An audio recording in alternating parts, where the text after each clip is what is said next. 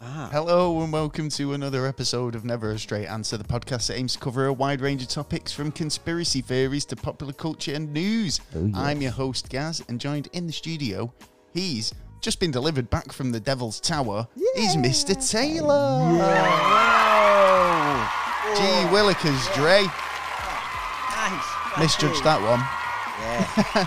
My ears are still burning. What'd you say? Sorry. That's all I'll good. get a quieter audience for next week. That's Do all apologise. good. Right, Well, yeah, we're temperamental. yeah, well, welcome back. And welcome, one and all, new listeners and repeat offenders to the Never a Straight Answer podcast. Keep offending now. Yeah, do keep doing it. You, like I said, I'm Gaz, joined Mr. Taylor, and this Yes, week good evening. we've got a really interesting show for you. Oh yes. Hell oh, yeah. Yes. Yeah. This is a good day. It's one of those ones that every time, when you hear it, you think, wow, it's just mind blowing to think that it could have happened, and There's evidence to say that. there's evidence to say it has. Yeah. But then what are the implications of it? Yeah. And then that's true. when you start looking into it and you start seeing all the links to other things. Yeah, that's. Oh, that wow. was a good grasp on. There was a number of things that connected. The jigsaw seems to be like getting together. It made me think, and then it made, because I'm a movie buff as well. Yeah, now, if yeah, you yeah. want, we'll go into it, but we're talking about Close Encounters of the Third Kind and real Project Sparrow. Yeah. Or is it Oh. Sparrow? Well, Serpo. Project Serpo. Well, it was called Project Serpo after they got there because they didn't actually know the name until they got there. But it originally was called Crystal Night. Ah, right, okay. Well, all that and more coming up very soon in the show. What have you been up to this week, man? It's been a week since we put out an episode with Deja Vu. Feels like we've been here before. Yeah, it You does know what I actually. mean? Yeah, I've got I feel that like I've funny done this. feeling. Yeah. I feel like I've done and I said might all dance this on the before. ceiling. Well, what's the what have you been up to this week? Well, actually, I finally got to see Stephen Gray's new movie, Close Encounters of the Fifth Kind. Yeah, I've been meaning to watch it myself, to be honest, but And it's like I've not checked it out yet. It was actually a bit of a twist and a change to what I expected to see it, because in his first movie, he was trying to explain to people what's he got, what the evidence is, what's he's willing to do and stuff like that. Yeah. But on this, it goes more into spiritual. It's Oh, right, the spirituality yeah. and the kind of the... I mean, yeah, because, you've got to ask. I mean, there was this line from the Pope that, they started to acknowledge the idea of aliens. Yeah. And you start thinking, well, what's the church's standpoint on UFOs or extraterrestrials? God made them. And yeah, exactly. Yeah. That's what they come out with. They go, well, we're all made. Oh, we're all God's creatures. Yeah. It's like you can't fucking argue with that, really, can you? It's like as an answer, when they turn around and go, well, they're just another one of God's children, aren't they? You know what I mean? I could spoil a film right here now. Well, this is interesting actually, because one of the things that we're going to cover tonight on tonight's show is this race of aliens that actually have their own kind of like version of religion, believe in a creator, and we'll talk about all this a bit later on. Yes. So how would you rate this Stephen Gray's new movie then? To be honest, I like the idea, and there has been a lot over the years. I've spot more into the spirit. I can't even say the word. Spirituality. Yeah. There's more. There's a lot more out there, and it seems to be easier way to communicate, and it has its premise there, but I don't want to end up being one of those who go like, I'm a hippie. You know what I mean? There's nothing wrong with being a hippie, mate. There isn't wrong. I'm a bit of a hippie. I fucking hug a tree. Nothing wrong with it. It's just it's like going down the hippie route, but like you're looking at it in a well, no, because it's not even a case that it's all part and parcel. I think. I mean, you can look at the science and stuff, but ultimately, regardless of whether there are, I mean, the science can explain away the fact that there could be extraterrestrials out there, and they could be, and based on principles that say that based on the number of stars out there, it'd be impossible not to have another planet that harbours life. So, you know... He goes beyond that. He brings them here. But that's what I'm saying. But then would you not think that this culture, this next alien civilization would have some sort of... they'd ask the same questions as we would. That's why, if anything, they would have tried to venture out into the stars themselves. Because they wanted to answer those questions that we have. Yeah, that's why we do. Is there anyone else out there? Who created us? Why are we here? You know, and ultimately, that's why any intelligent life form... Yeah, exactly. That's the ultimate question, really, isn't it? Yeah. But... Get a cream bun. And how many can I have? 42. Yeah, and it's like... so exactly. So, you know, the fact that you've got all these questions prompt... any intelligent civilization to want a venture off-world, yeah? So, and find answers, yeah? So, to me, that suggests that spirituality does make a big sort of... have a big impact in the whole sort of makes big picture. Sense. If you know what I mean. Yeah, he's been doing the thing since 1995, where he's been... he had a death experience when he was 17, I think it was. And he started doing relaxations and stuff like that. So what he does is he gets a bunch of people and goes out to certain areas and finds a good destination, sits there and tries and communicates and gets everyone to go like, aliens, come and see me. Come over here. And they actually... I've tried that. I've stood in the back garden going, come and get me. Yeah, but they've got things ready. That turn up. Things turn up like there's like even... What makes him so special then? Because, you know, I mean, I know there's a lot of people out there who've tried it. Yeah, but he shouted up at the sky. I don't know. Probably because there's more people, because they're suggesting that everyone is as in one. Not everyone is an individual. And the problem with the way the world is, because everyone is selfish to their own means, that... everyone is not looking after their own selves. Yet if we were a collective, like President Reagan said, like we were all together, under one mind. I mean, I think like collective subconscious definitely does play a role in how society kind of deals with things. In like crowds. I mean, even talking about like Corona, this which has just recently happened, there was spike in people having crazy dreams. And you could attribute that to collective subconscious all worrying about the same thing. Do you know what I mean? Yeah. Like potentially. I'm not sleeping. Going into the topic we're going to be talking about, that actually kind of has a similar thing going into the movie. Yeah. And collective subconscious about people who see or have experiences and then start dreaming about aspects of it, and all feel a calling to a place or an idea or an ideal. It's interesting. We'll go into it, a bit more later on, because we've got so much coming up. We are. I mean, me personally, this week's been really boring. You've done fuck up. Hardly done out. I mean, I've done bits. It's been a mixed bag. Yeah. It's been days when it's been totally nothing to do. And then days when it's just been like, yay, having a great day. It's one of them, isn't it? But hopefully good news is around the corner. You can't think. And at the minute, it's like, this is one thing I wanted to kind of bring up. I mean, it's like there's no pandemic here. No pandemic here. No.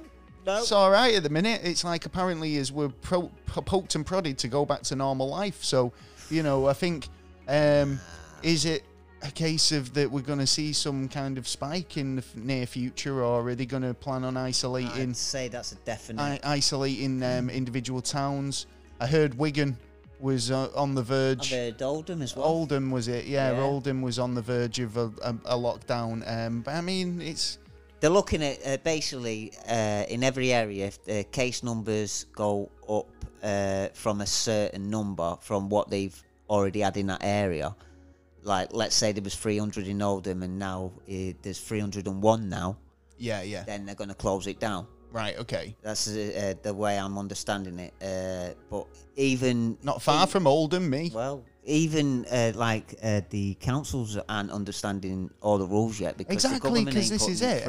This is it. When the height of the Corona lockdown was happening, there was literally up to date news. Yeah. Live as it was happening. We've got you, basically. Well, basically scaring the population. But the fact is, there was a bit more information coming out. Yeah. If you go to the news streams on YouTube or try and kind of find out what's happening today, then it's a different story. You find stories from 2 days ago. And funny enough, actually, I mean, I'm not seeing what's actually happening. I want to know what's happening. And the fact is, it's like you're telling us it's all good now, but nothing's changed. So, I mean, I don't want to scare people. I don't want to go into it too much. It just seems like it's all for the economy's benefit and not for the public health. And you know, you've got to just use your own common sense out there. But then, if we haven't got the economy, then we'll have more problems with the health. This is I had an argument with a bus driver. You might have seen it on Twitter. I didn't have an argument with him in so many words. It was the fact that I got on the bus and nobody was wearing a face mask, and it was the first time I'd been on a bus since for ages. And he said, "Well, we can't enforce it." Yeah, and I went, "You've got a bus driver there." Yeah, I said, "I've been told I couldn't get on buses for less." He went, "Why? What did you do?" I went, "Nothing. That's besides the point. What I'm saying is, it's coming out today about it. Actually, you're telling me that you can't enforce people wearing a mask. You tell people at the door, "Have you got a mask?" No, you can't get on the bus. Then unfortunately, them's the rules. Now I tweeted it right, and Stagecoach Manchester came back to me and said, "No, it's not mandatory, right? Some people can't wear the masks for... Do you hear about the guy who nearly died breathing, whatever the reasons are, which I respect, right?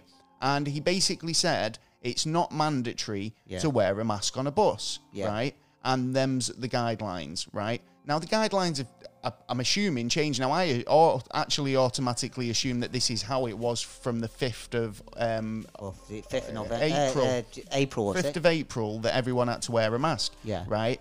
Now, as of today, yesterday, tomorrow, around about this week, they're saying now, no, it's mandatory to wear a mask. It's a £60 fine if you don't, Kiss my ass, how are you going to fall? You can't. Well, this is the thing, because buses are saying that it's not mandatory unlawful. And you can't wear it. Now, I think obviously... What about your eyes? It's your choice. Yeah. Yeah, I know about the eyes, but it's more about kind of like your respiratory. If you can project it a bit more with your respiratory system.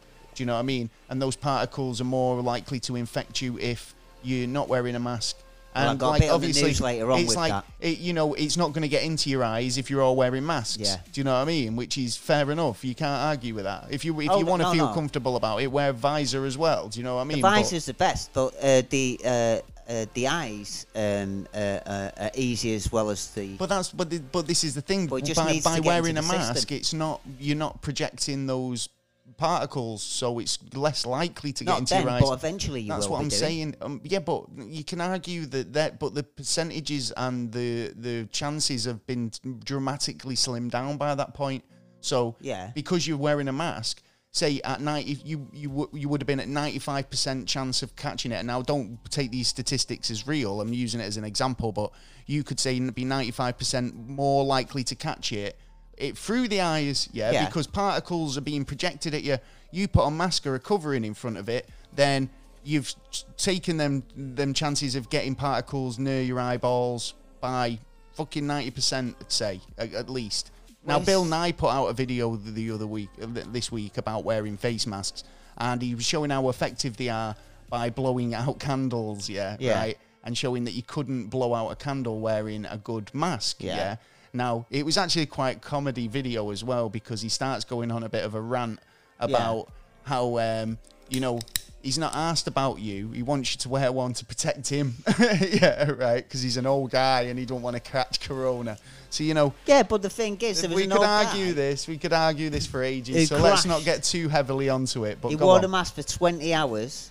And he ended up not being able to breathe. What was he doing for 20 hours that he needed to wear a mask for? I mean, if he's in his own house, then that's excessive. Just chill out. Use your common sense. Well, they say, he must have been around a load of people all the time. For 20 hours. The mask on. But, he nearly died over it. I think he nearly died over it. Yeah, because he crashed the car. He lost his breath. Did he lose, sort of, like... and probably got a bit lightheaded. And then crashed, and it was like... I can see more of that happening, to be honest. Well, there you go. It's crazy world. But yeah, just stay safe out there. It's getting better certain places, getting worse in others. You just got to kind of use your common sense. Funny actually, and if they're not kind of taking it seriously in the terms of like you really easing the laws, then just use your own fucking judgment. Yeah. Do you know what I mean? Well, you remember the other day when I was telling you, like, we were talking about the statistics, what's going on, and I found like a new app, and it basically gives a list of all the countries and gives details, and there are some like taken out, like UK, certain things have been taken out, and it's like, why? But the other day, nearly every single country, big country, had a high. It was like all a new spike, basically. Yeah, massive spike. But I checked it like yesterday, and it ended up there was hardly any. There was a few. I think there was like one in Bulgaria. Hopefully, it is going back to normal. I mean, you cross your fingers. Yeah, it all depends on us, realistically. Yeah, on the totally. spread. But this is the thing, isn't it? I mean, it's like we've seen what it's been like over the last couple of weeks. Yeah. We've had protests and people going to the beaches, and pubs reopening and rallies and all these bits and pieces. I mean, when you've got the entertainment industry and the cinema industry going, we're going to try all these things so people can do like the go to gigs. Yeah. Where, to try and minimise the impact of mass gatherings. And don't forget, they're going to lose a lot of money doing that. Yeah, but they're still trying these things and trying to do things sensibly. Yeah. Right? But then it throws that in, throws it in the face of these people who are trying when they're just turning up at parks for fucking, I don't know, spur of the moment raves or mass gatherings or mass protests, and it's like, well, even Trump rallies, fucking stuff like that, where there's loads of groups of people, you're endangering now, if we had the cure the vulnerable people. Yeah, fair dues. That could start happening. Anyway, let's move on because we got a full packed show and an interesting show, and I don't want people to be going, oh my god, turn this off, he's depressing. A lot of work in it. Well, it's a good episode. Well, first of all, we've got our segment. We have. What's fucked up? Where you're from. This week we're heading to Denmark. Oh, Denmark. All the way to Denmark. I can't do a Danish accent. Can't you? Nah. I can't, to be honest. I'm just, all I think of hello, is... dear. What's that band? Hi. There's a band where a woman, and she sung beautifully, but when she spoke like a bloke. Oh, I don't know. I can't remember what the name was. Dara International. No, I don't know. What is it? It just reminds me of that all the time. Well, there's been numerous Danish folklores over the years. Mythical figures such as trolls, elves, and goblins. Yeah. Most of the figures from Norse mythology, right? Yeah. And so basically, there's been a lot of kind of adaptations. The Brothers Grimm stories. Oh yeah. A lot of their stuff comes from Denmark, or is Danish folklore, or kind of like Icelandic and that sort of area. Them parts. And I've got a couple of stories here. I've got one about the Elf Mound, which is a Danish folk tale. It's literally a fairy tale about a Danish poet. By Danish poet Hans Christian Andersen. Oh, right. Who was around 1805 to 1875. This tale is about a feast held on an elf mound, and for the goblin chief. Yeah. Okay. Right, the chief of Norway and his two sons, and he was basically expected to select a bride, and the tale was published in Copenhagen, Denmark, in 1845.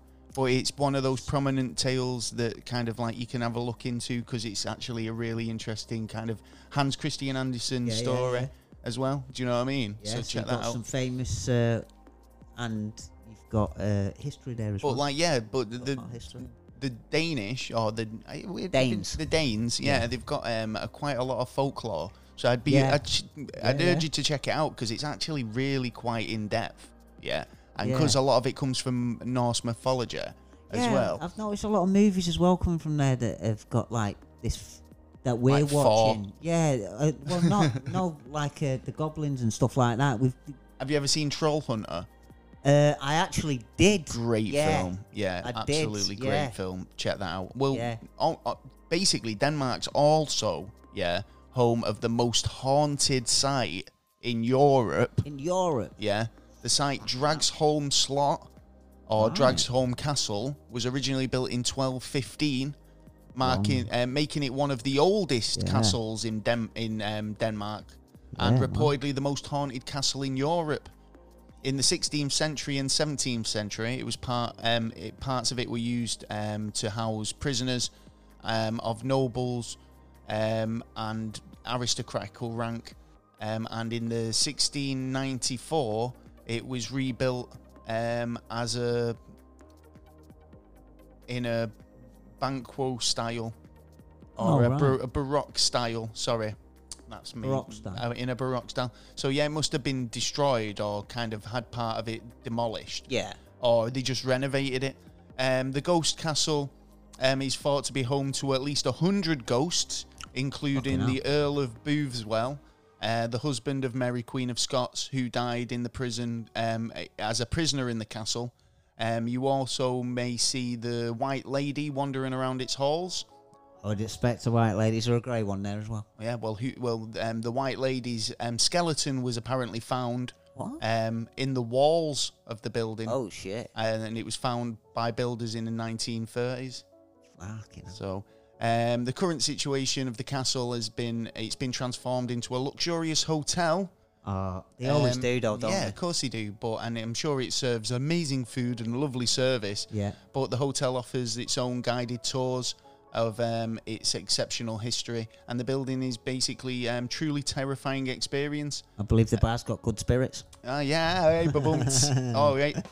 There we go. Yeah. I use that button for ages. So yeah, there you go. That's what's going on in Denmark. That's a what's fucked lot up in Denmark. It's not as much as some places. I'm pretty sure there's more. Well, if it's supposed to be the most haunted in Europe. Most haunted, yeah, but that's the fact is now you can go and stay there and check it all out, and they'll take you on a tour. But like I say, a tour highlight is basically spooky occurrences, and basically apparently happen whilst you're eating dinner.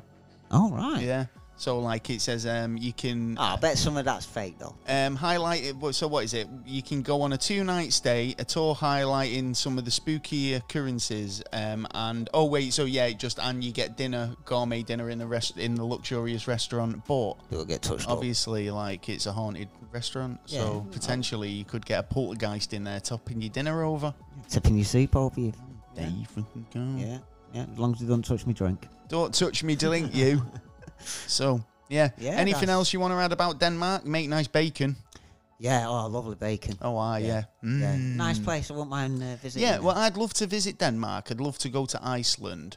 Yeah. I wouldn't mind all the Norwegian. Yeah. All those types of countries. I've heard about Norway. Yeah. Who was it? I think it actually might be Norway, where they have Christian churches with rock bands. Yeah, madman. Yeah. If you're in Christian rock. Yeah, basically, and every Sunday, get down there, get rocking down. This is it. It's kind of like the equivalent of the gospel scene. Rock's supposed to be the devil's music. Nah. Well, you can't. I say that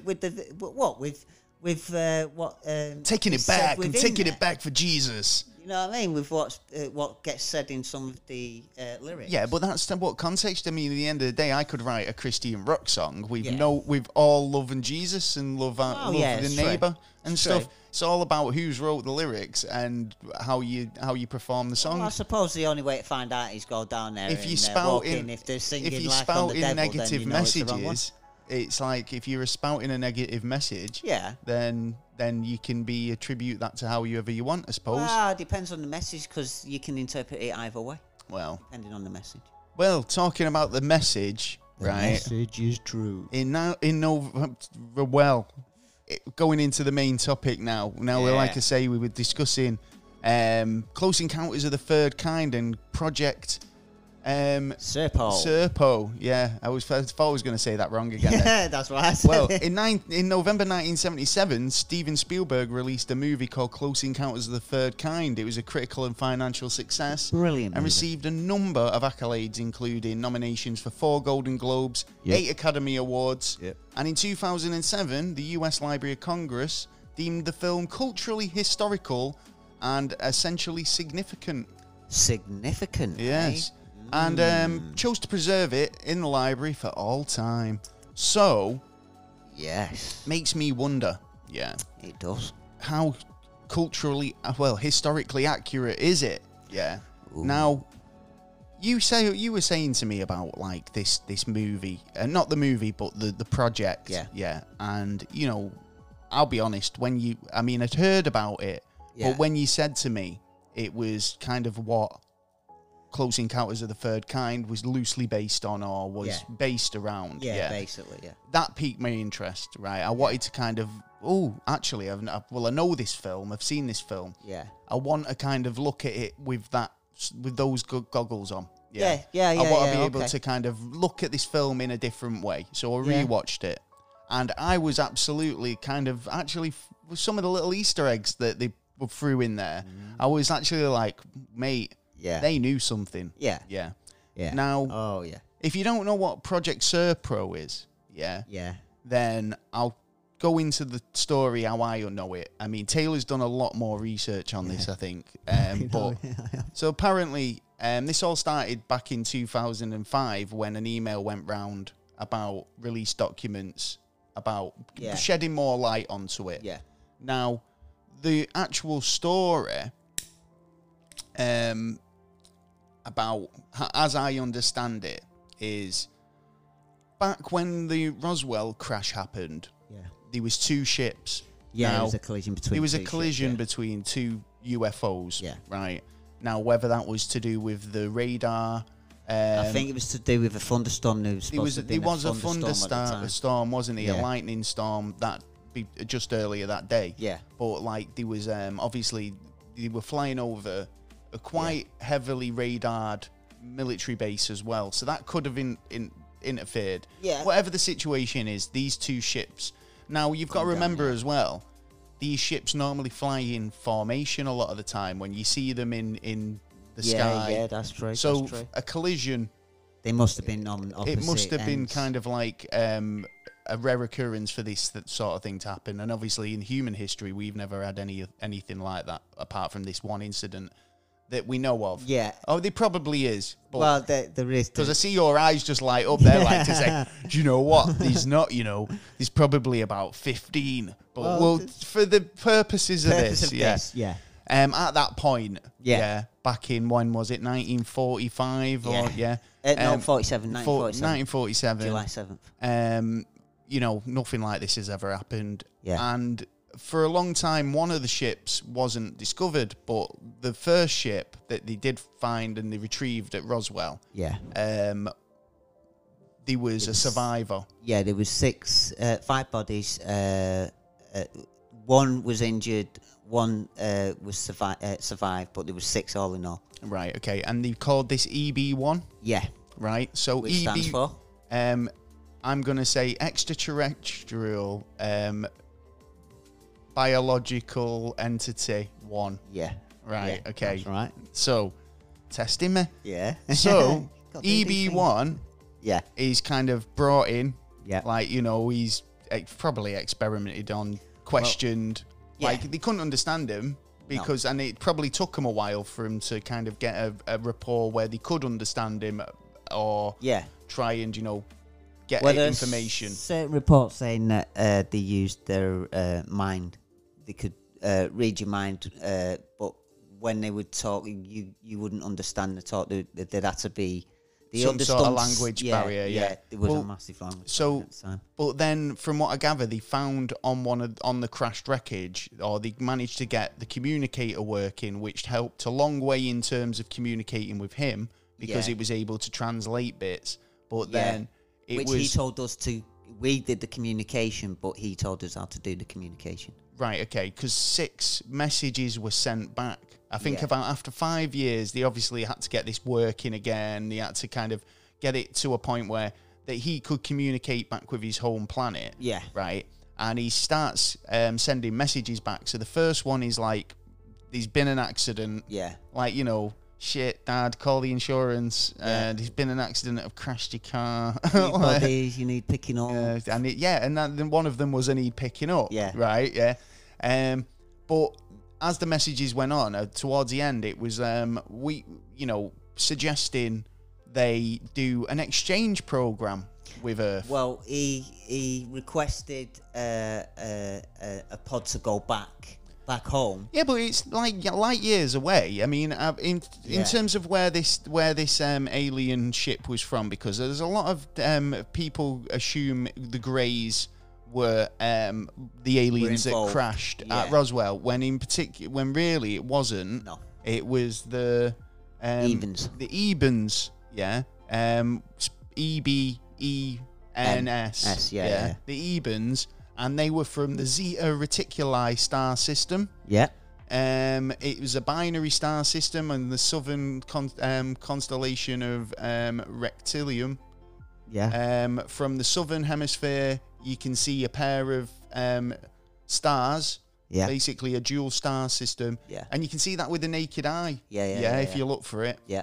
Distance from Earth, 39.17 light years, which is pretty much fucking up the road, isn't it? It's in your neighbourhood, back garden. Using their technology, yeah. Yeah, well, our technology, it'd take us 40,000 years. So the planet the planet Serpo? Yeah. Its surface temperature 5,746 Kelvin, and its radius 584,400 kilometers, or by 400 kilometers. Yeah. So.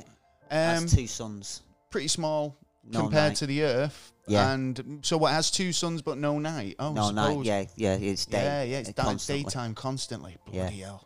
Yeah. So, right, they've communicated these messages. Yeah. Right, to this planet Serpro. Yeah. Yeah.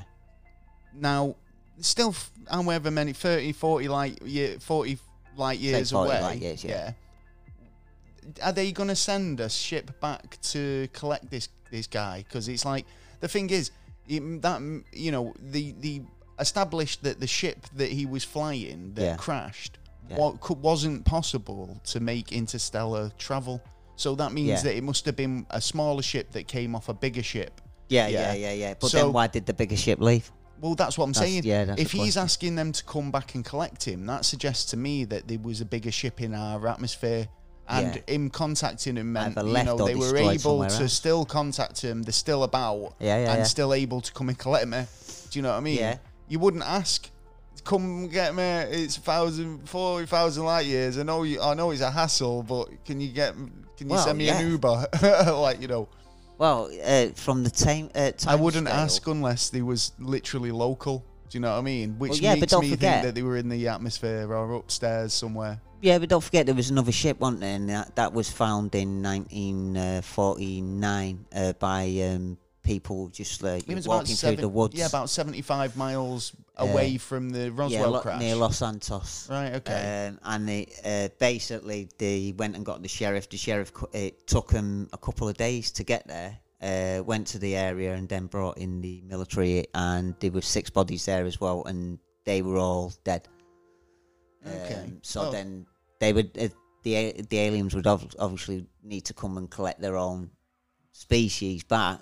But as the time we've got them, experimentation happens. Okay. So then we're learning their biological stuff and that. I mean, it's like their heart and their lungs are joined together. It's all as one system. Their stomachs has one to get rid of poo waste, one to get rid of wee waste. I found this actually about kind of the physics about travelling to a star system and travelling that distance and how fast you'd have to go, and the radiation as well, all the sort of implications. So the physics suggests that interstellar travel at 40 times c is impossible unless the entities of entirety of the theory of relativity is mistaken. Obviously, because it's supposed to be like a bubble. So things moving at faster than the speed of light have been theorized, but they've never been observed. Yeah. So assuming the figures are correct, traveling at 40 times c for 10 months would mean that Sphero could only be 33.3 light years away and not 39 as described.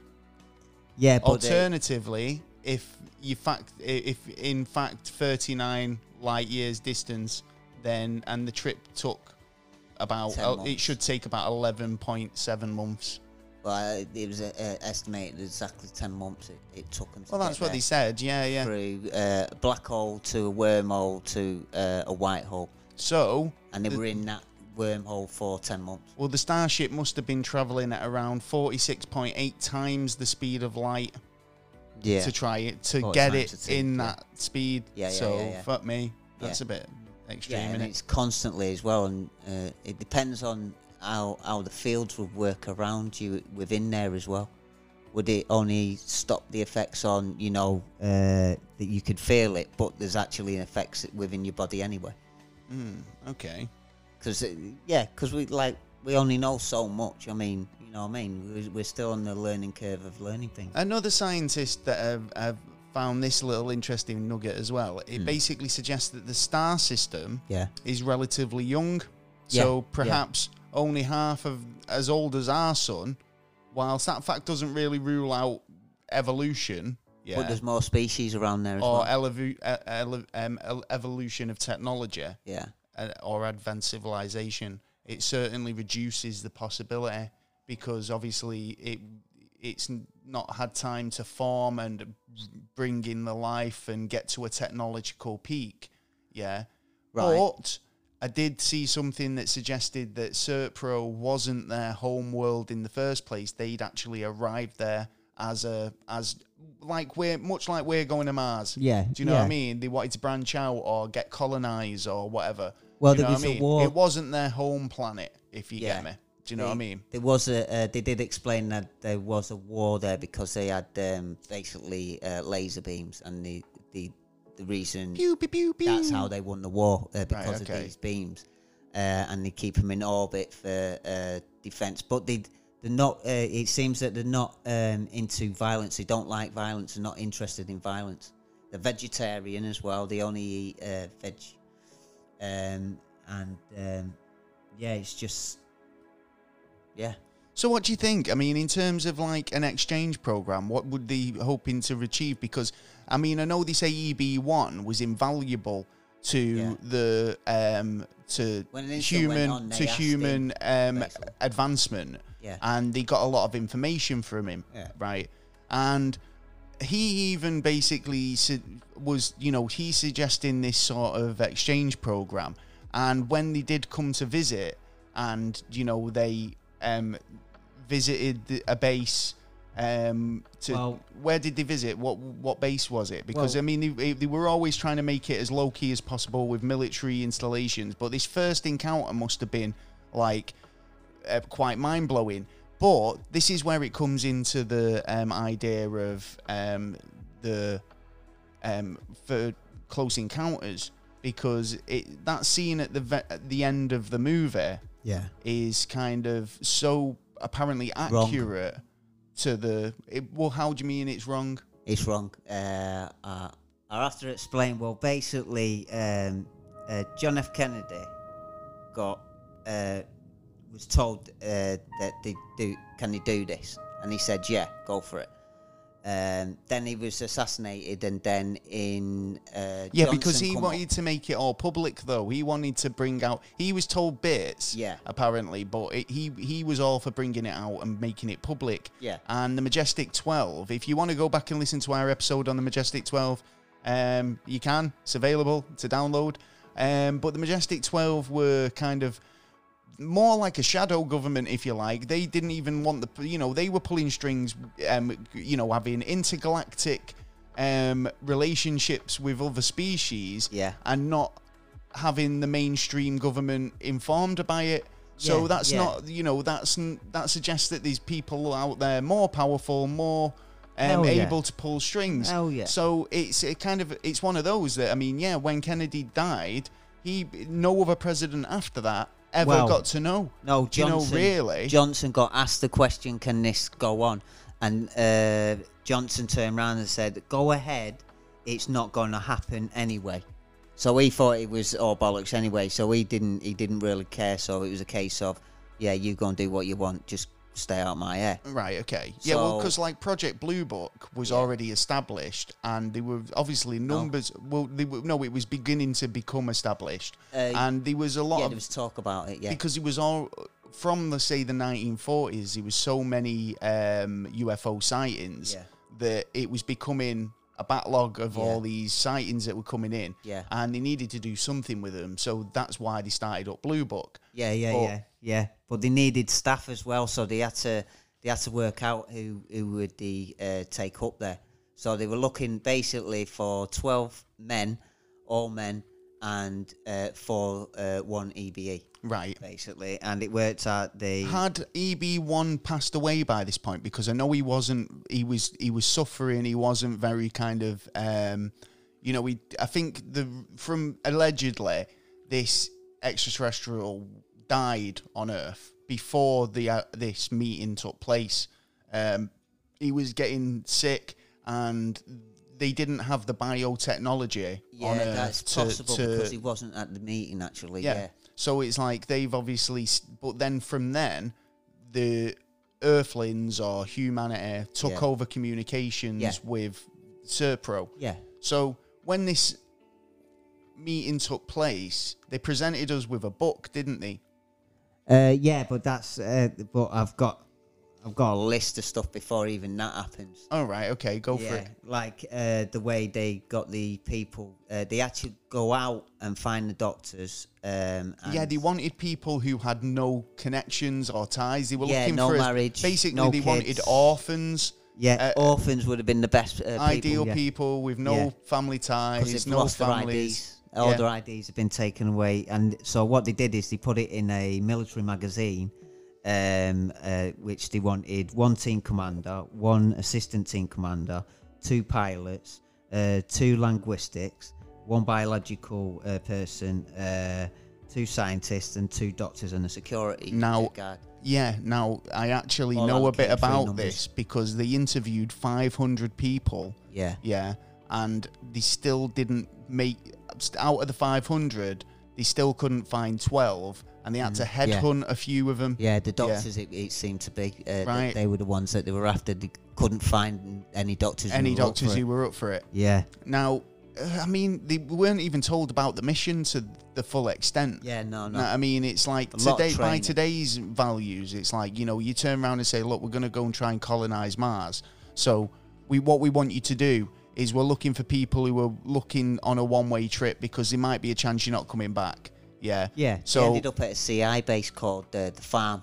Right. It's known as the Farm, and it's basically training explosives, combat, or all the necessary stuff that you need to know to be a CIA agent, obviously. Right, okay. But then there's even training that happened like 40 years ago that you can't even know about today. Right, to okay. do with it, yeah. It goes that right into it. And then they finally made a date that April 24th, 1964, that they'd actually land at a place called Holloman's Air Force Base, which is in North Mexico. Okay. But it ended up... Now, obviously, in the Close Encounters, it was in... Indiana, or was it, or Arizona? I think it was Arizona. Yeah, I can't remember. I've got that up here. It was the Devil's Tower, wasn't it? Yeah. And it is in. But it didn't actually go to plan how it actually turned out because it's in Wyoming. Wyoming, yeah. Yeah, that's it. The Devil's Tower in Wyoming. But now, do you think that's kind of like an accurate thing? Where do they have the? I mean, we've talked about like the Dulce base and stuff like that, where they have military installations built into mountains and towers and stuff like that. I mean, great cover. You've got a mountain in the way. Yeah, but I don't think they're the right species because their species seems to be lizard form mode and. What do you mean? In Close Encounters? No. Oh, in the Dulce base. Now, in the Dulce bases, weren't there several alien species? Because I think that's we talked about, and there was a big battle. There was it was like more like the Federation, where there was like that scene in Men in Black sort of kind of comes to aliens mind. Taking humans round, not humans taking aliens round. After I think level 3. Right. Yeah. Oh, you don't want to go down into past level 3. No, level 7 you don't. Don't go any. That's humans. Apparently. But what I'm getting at is, it wasn't uncommon to use these sort of like covers in military installations. So I mean, it seems quite accurate. But carry on. Sorry. Yeah, no problems. Well, then, do you remember the Leonard Zamora incident? No. What? Leonard Zamora. The Zamora incident. Oh yeah, it rings a bell. Go on. The police officer. Yeah, the police, and he was chasing a UFO. Yeah, that's right. Yeah. Right. Well, that was exactly the same date that the UFO was supposed to be landing at. Right. Okay. At White Sands. Right. Air Force. Yeah, because he actually seen it go over to a mountain range as well. So actually, that makes sense. Yeah, you see, this is the thing. There's a lot of these things that do tie in. Now, I mean, in terms of kind of alien sightings and why you might see some more in certain areas than others, could be totally linked to the fact that the idea that the government have got a communication or an existing relationship.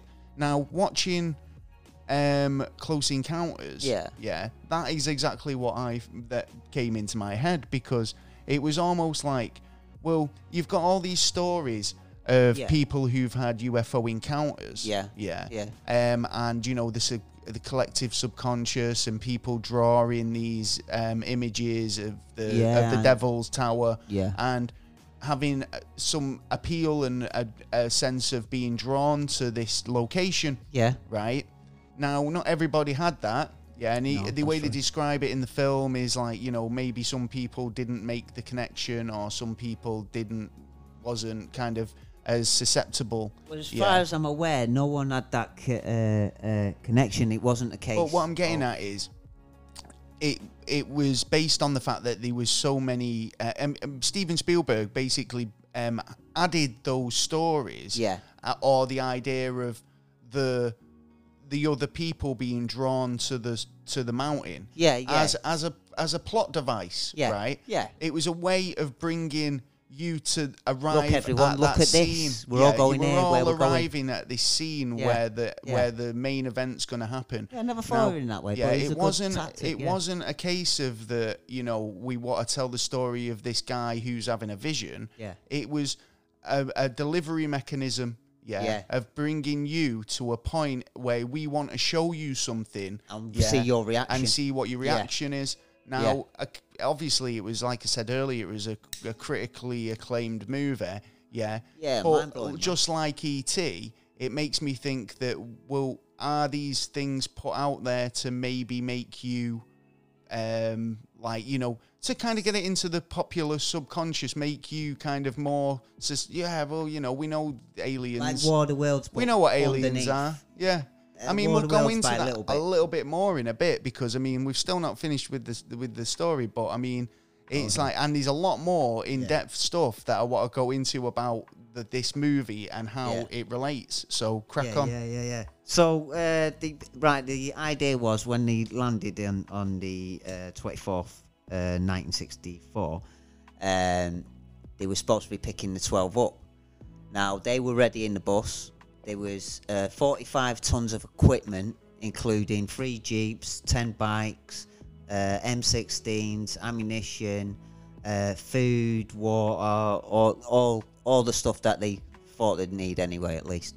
Well, you're going on how long was the mission supposed to be for? 10 years. 10 years, yeah. So you need to take as much stuff as you possibly can. I mean, you don't know if their food's going to be compatible with you. You don't know if anything's going to be compatible with you. So you got to kind of, you got to be able to protect yourself, shelter yourself. You do. And by all accounts, you were able to take music and entertainment. They love music. Did they love Chinese or Mayan music. They love that kind of music, apparently, Okay, love sports as well. Couldn't understand, singing. Couldn't understand why you wouldn't, you couldn't let the ball go on the floor. They couldn't understand that in any aspects. What, in what respect? Like, you know, like rugby. Yeah. Or, like you're not allowed to let it touch football. yeah. They couldn't understand that. Apparently, it was one of them mind-blowing fucking things. It's like stop changing the game, man. Yeah. You're supposed to kick it, aren't you? Yeah, it's a different ball, mate. Yeah. Fucking understand. Not everything's a fucking circle. Fucking you know what I mean? It's like it's totally for the different shaped ball. There's totally different rules, which is true, what I mean? Isn't it? Yeah, it's small like ball. You got a golf ball. You got a tennis ball. You got We fucked aliens' heads up with balls. Yeah, well, you didn't say much, did it? Get them quick. You know what I mean? So I mean, so they were supposed to land and actually get picked up, but they got told no. They got told we're taking our 11 dead friends. Which one of them was actually, are these the ones from the crash? These are the ones from the two crashes. So then they got told that they'd be back in a year's time. So then the 12 people got sent to a military base and basically was treated like prisoners. They couldn't go anywhere. Just had to sit there for a year. Yeah, they could not do anything for a year. And at that time when they landed, the Yellow Book. Now, what do you know about this Yellow Book? Well, I know about that this was supposed to be a gift. Now, what I'm assuming they've done there, right, is they've took their 11 men, or cosmonauts, colleagues, work acquaintances, and they've looked at up and down and gone because I don't think they didn't see it like bodies property.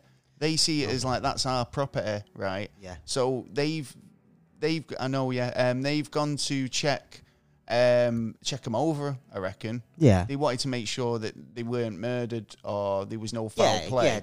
Yeah. Right. Now I reckon they checked them over. Now they've already had EB1 telling them that they're nice guys. We should do an exchange program with them and suggesting this to them. Yeah. Yeah. So maybe they've gone.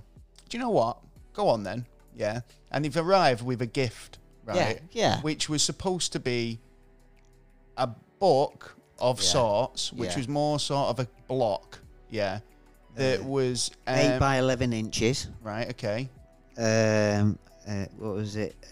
25 inches thick. Right, and this book was a complete history of our solar system, of our planet Earth, stuff we didn't know about, all this crazy stuff, and it was all supposed to be like projected into our as holograms and into our minds and all the rest of it, and it was supposed to be an infinite book. You'd need a lifetime to read and another lifetime to understand it. And not only that, they've suggested they've only been coming for 2,000 years.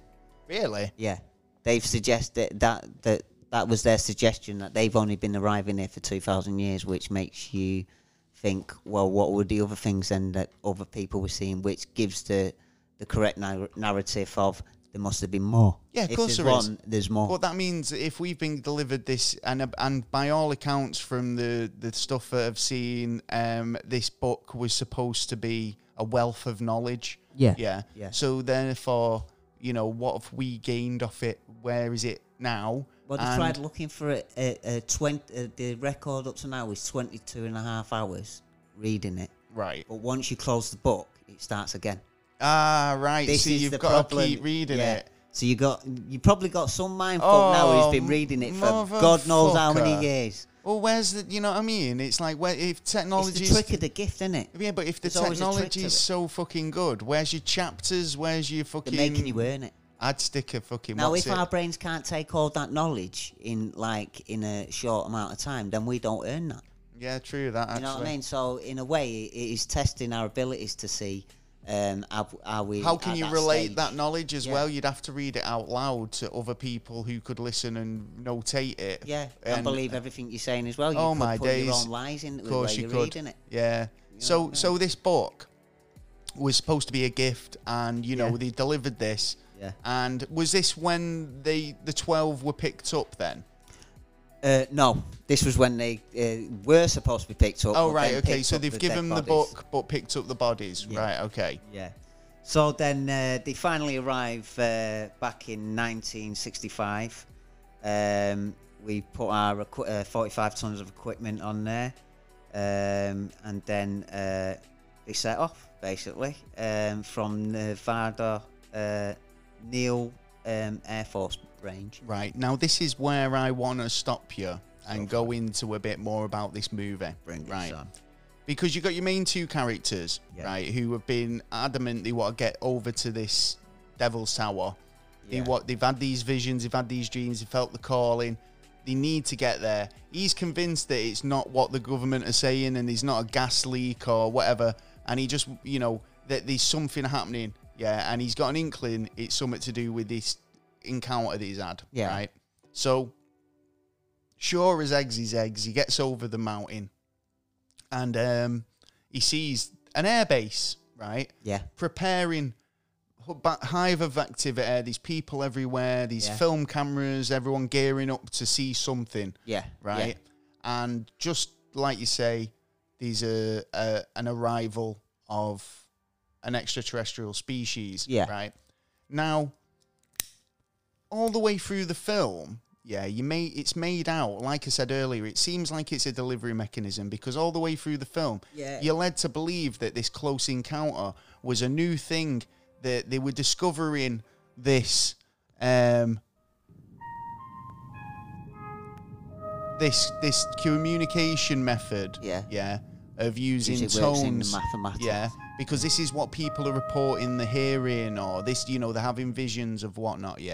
But you've got this tone that they make you believe in the film is a relatively new discovery, and this is how they're gonna now communicate on our first ever encounter with this alien species, right? But the thing is, we don't know. No, hear me out. Go for it, sorry. So then, the guy, whatever his name is, I forget the main character's name, he's watching from the mountain range, right? And he's watching this UFO arrive, and everyone's kind of like fucking, geared up like this. Alone. And they start playing this tone and communicating with the UFOs, right? And it's like success, it's communicating back, right? Now, earlier on in the movie, it was only established that they could use this tone, that this is how we could communicate with it, right? So, then something strange happens, right? Right.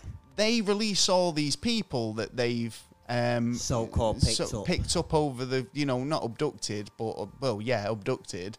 Well, right? Weren't the Air Force pilots from... Well, some of the Air Force pirates. Bermuda Triangle. Yeah, there was the little kid who got abducted earlier on, who's the son of the woman who's trying to get to the tower as well. And they basically do an exchange program. Yeah. 12 people get on the flight. Yeah. Yeah. And they leave one ambassador behind, like an alien species, EB2, say, for argument's sake. Yeah. Funny enough, that's what they called him. Oh, there you go, right?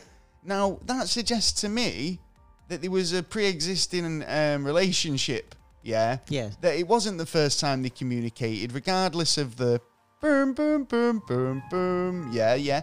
What's that about? But the movies... What's that about? If not a way of saying we can communicate with them when they already had a pre-existing relationship, because you've just acknowledged the fact that you knew that these people were you knew that they were coming. Yeah. You set out the welcome mat for them. Yeah. Yeah. You knew that they were going to be here at this certain time and date, even though they tried to make it out as though they gathered the coordinates from a signal, in the film, but they start communicating with it. Well, they never said we were going to pick up 12 of your mates and take them back to our planet, and we never said we'd leave that is one. True, because there was no communication until that point, right? Yeah. So what did Steven Spielberg know? That's a good spot. That we didn't know. I mean, now bearing in mind this film was 1977. Yeah, not very long after.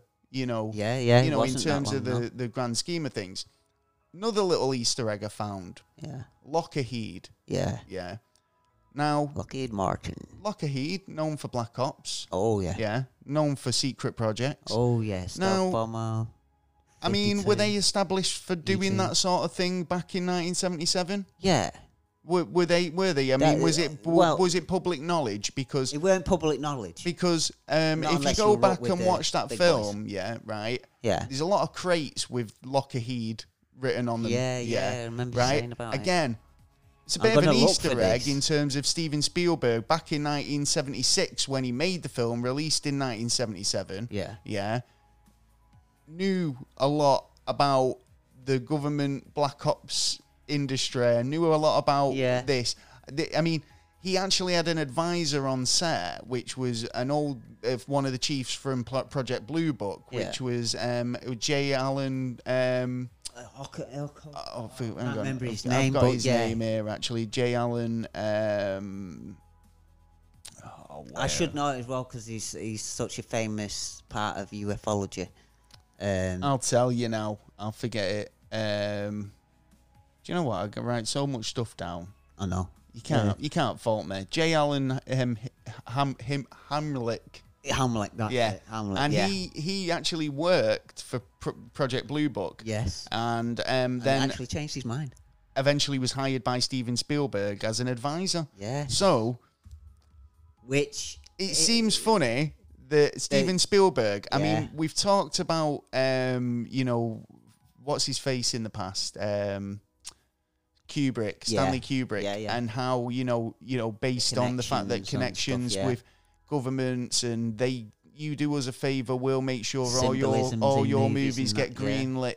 Now the fact that two of the most iconic movies that have come out about extraterrestrials have been E.T. and Close Encounters. Now, this is before the boom in sci-fi movies. Yeah. Right, and you can say a lot of the stuff that we kind of associate to sci-fi movies have come off the back of those and been rehashed. But back then in 1977, I'm not sure. I'm thinking, there was a bit more to it. Now, is this a way of putting it into the public consciousness and saying, look, when it actually does happen and we do release this information, then don't be frightened because you know what it is. We've tried to kind of drip feed at you and put this idea of an alien into the conscious mind of everybody. Where you wouldn't be as freaked out. Do you know what I mean? Would you remember, or you might not remember, I think it was 1979 where on British television, and I'm pretty damn sure there was a couple of more European countries that it happened, that for I think it was like 2.5 minutes that someone had come up and supposedly been like an alien kind of communication. Right, okay. And there's I reckon that might have been a tester myself, like the War of the Worlds. Yeah, you mentioned this earlier, didn't you? They did it in Mexico. I said this about like a virus in the situation we're in now. It's like, you're putting us in a position where now we went through the lockdown situation and it was like maybe not everyone was happy about that, but the fact is we all complied to an extent.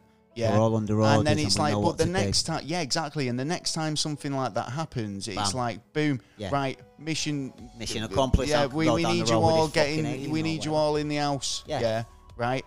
You never know what's going on behind closed doors. Exactly. But, I mean, do you think this is something that's happening all the time? I mean, the truth is put out to disguised as entertainment, basically, like, to kind of hide the truth in plain sight. Do you know what I mean? Yeah, I don't think a lot of them are, but I think certain ones are. I suppose it would have to come down to your own subconscious to agree or not agree to what's being interpreted in front of you. And have your mind open. Is it possible? Could it happen? Would it happen? Would it happen? That would be one of the most important ones. And if it can happen, as science goes, it will happen at one point or another. You don't know. You know what I mean? They used to say that there was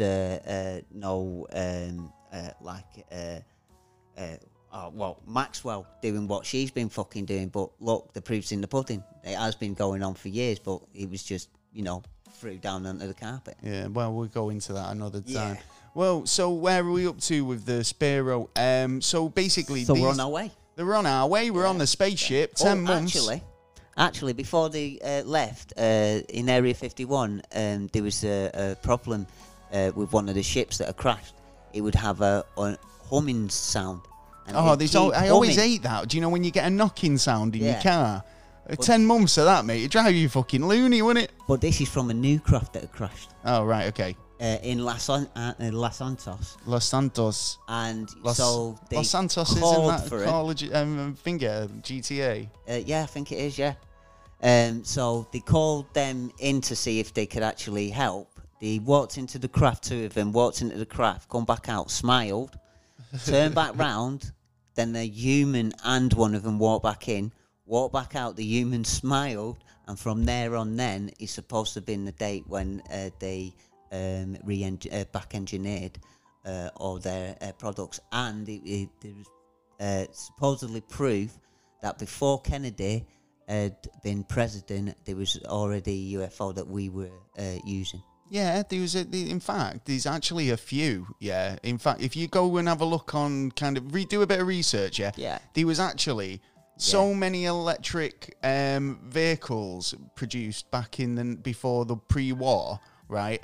And there was so many hover vehicles in terms of like UFO discs that were being developed.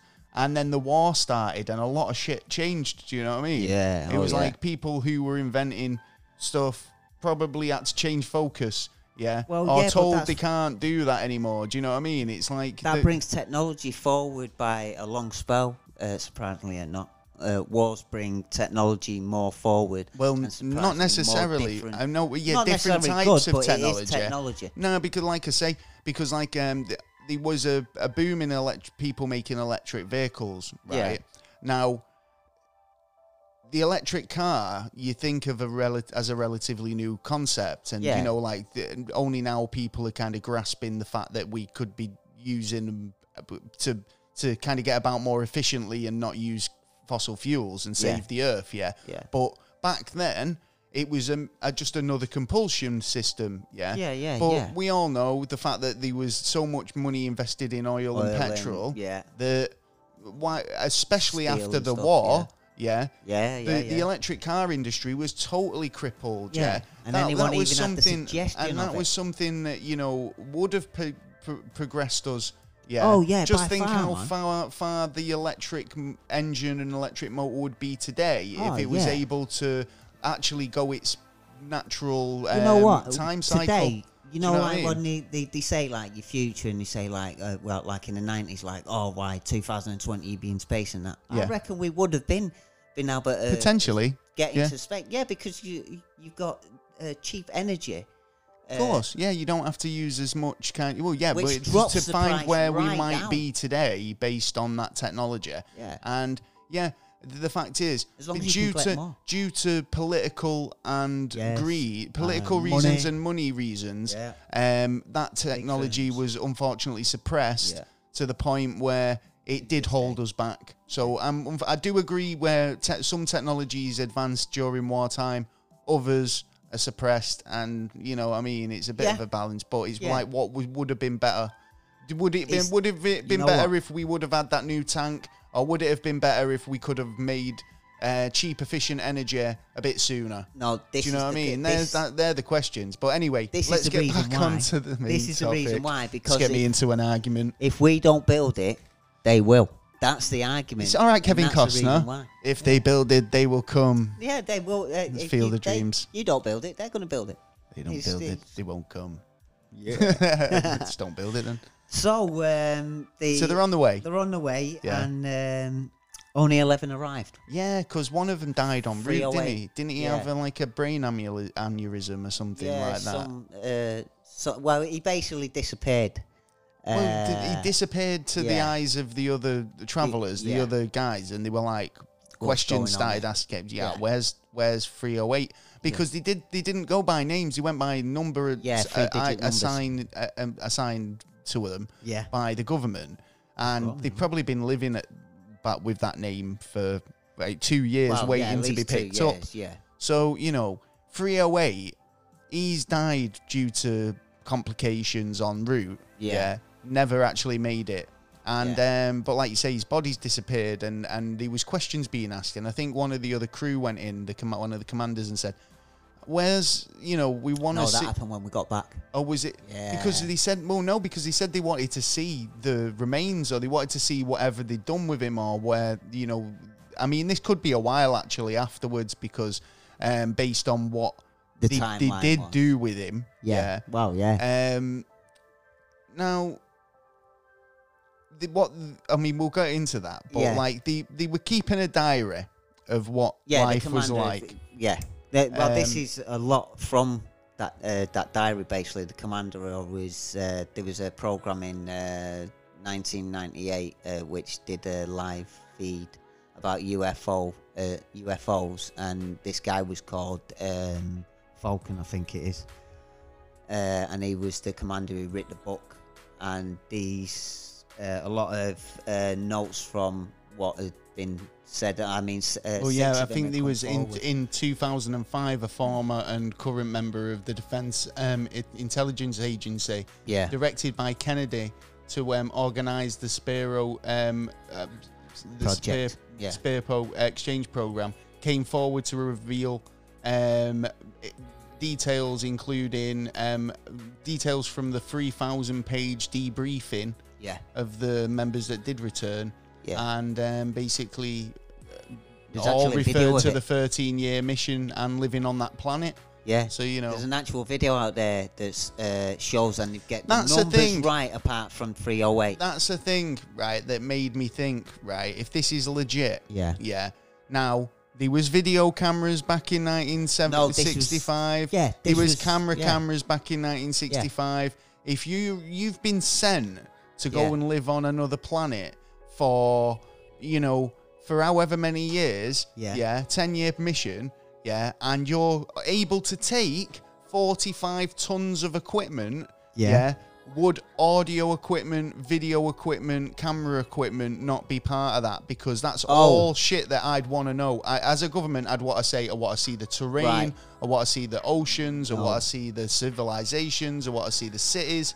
I want to see everything. Get out there and take as many pictures as you can. No, we're not allowed. There's one picture. There's only one picture that's out there. How is only one picture? The video was to do with I know who come back, and I know the commander come back, the assistant commander come back, the pilot come back, and the two doctors.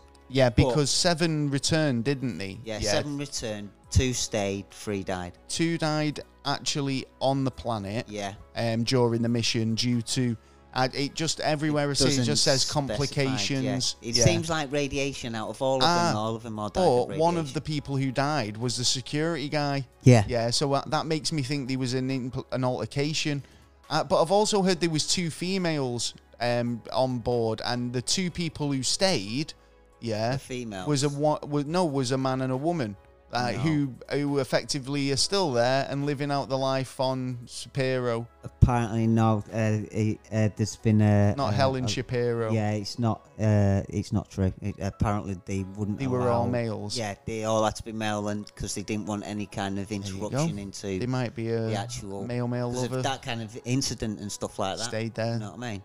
Yeah, I don't know why the other 2 stayed. Well, they might have just been happy there. Well, they ended up. It was a 10-year mission, but ended up staying 13 years. Yeah, according to this, and but the clocks didn't work right. It was different. But all this stuff. Well, this could account for the time difference in terms of how we worked out the physics. Yeah. But basically, if they're out there for 13 years, they took all these supplies, but they didn't have enough to actually get through the 10 years. No, because. And their food was like fucking. They said it was like paper eating paper. Suppose it was all processed shit for just them, wasn't it? So it was like a totalitarian police state. Yeah, totalitarian police state. It was a village that they landed in, which had like little towers and then one big tower with a mirror. Right. Okay. The Eye of Sauron. Yeah, something like that. One ring to rule them all, none shall pass. Everyone had to be at a certain place at a certain time. Right. You could. Did they all have to stand 2 meters apart? Well, probably. But all their houses, they had to be. If you were a guest and you went to their house, you had to abide by certain rules at certain times. They were all ruled by the sun. That's manners. That's polite manners. I know they didn't have any currency. No, and no anything, TV, anything no radio. that they needed was just provided to them. Yeah. And I heard they enjoyed a good knees up. Yeah. Yeah. Yeah. They love sport, like you said. chess, and that kind of stuff. They like I said, they loved the music and that. But then, like after 6 years, he wanted to move to the colder side of the planet. Yeah, because he was saying that when they got off the ship, it was so hot, and the sun is so. They had to wear glasses. Well, they had them in an underground facility for a bit, and then like they just basically said you've got free reign of the planet. Yeah, but that's why I don't understand why only one photograph survived. And what was the photograph of? It was actually of basically something that could be on Earth. Desert sands, right? Mud, and that was it. There was no vegetation around, anything like that. And then you had one normal sun, and then you had another one. What about take a tenth off the? It's interesting sun. Because, like you said, there was no vegetation. Yeah, and there was no other wildlife. There was only apparently one other animal. Yeah. Right. Now this leads me to the thing, because they said they were an animal there. Yeah. Yeah. But they didn't know if it was kind of like something that they'd tampered with and made. Yeah, because that was their thing, their genetic. Yeah, they were into like biochemistry. They were genetics. bang on making drone people. So basically. clones and stuff. That's the word I was looking for, yeah, and the idea that they were traveling around the galaxy taking samples. Yeah, it's like, you know, I mean, I mean, like I was saying this to you earlier about kind of we've been doing it, breeding out traits in animals and plants. Yeah. You know, even if we didn't know we were doing cross species, cross pollinations, and you know, like cross breeds. Yeah. You know, it's not uncommon. No. So, you know, is it wrong? Because in the guy's diary, he was apparently reported to say that he's seen the evil side of this species,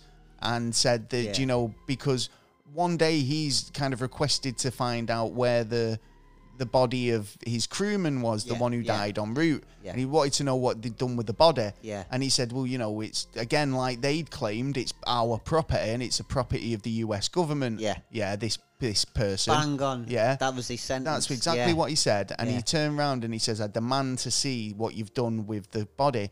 And he took him through to this sort of research Slight area. difference. He turned round and said to his men, right, arm up. As soon as he told them to arm up, they turned round, the aliens turned around and said, no, we don't want that. And then showed them. Right, okay. So they've shown him what they've done. Yeah. And they've cloned the guy, but spliced him with EBA DNA. Yeah. And created some big-handed, big-feeted thing. But there was like a pig with like human, a crossbreed. Yeah, they was doing all different kinds of tests, but his main one was that big one with the big fucking hands. That's crazy. So I mean, like you say, his quote was that he's seen the evil side of this species. Yeah. But like, you know, is it evil or is it just science? You know, are they just experimenting? Are they experimenting? Are they just doing what they're doing because it's like that's the thing? They do a bit of this, and you know, they've been doing it for years. Well, what we did when we invaded, when we were an empire. It for years. When we were an empire, just put it back as if when we were an empire, what would we have done? We would have gone into the country, kicked the fucking door in, and gone. This is the Bible. This is my shit now. Get me. Everybody done. Yeah. So in another way, they're just popping by and going, Eddie Izzard, they come in, kick in the door and go, yes, we're going to take over this land. And they go, no, but we live in. They go, but yes, do you have a flag? Yes. No, you don't have a flag, then sorry. Right. Back off. I've got a flag, you see. Yeah. So basically, so 13 years go by. Yeah. And 7...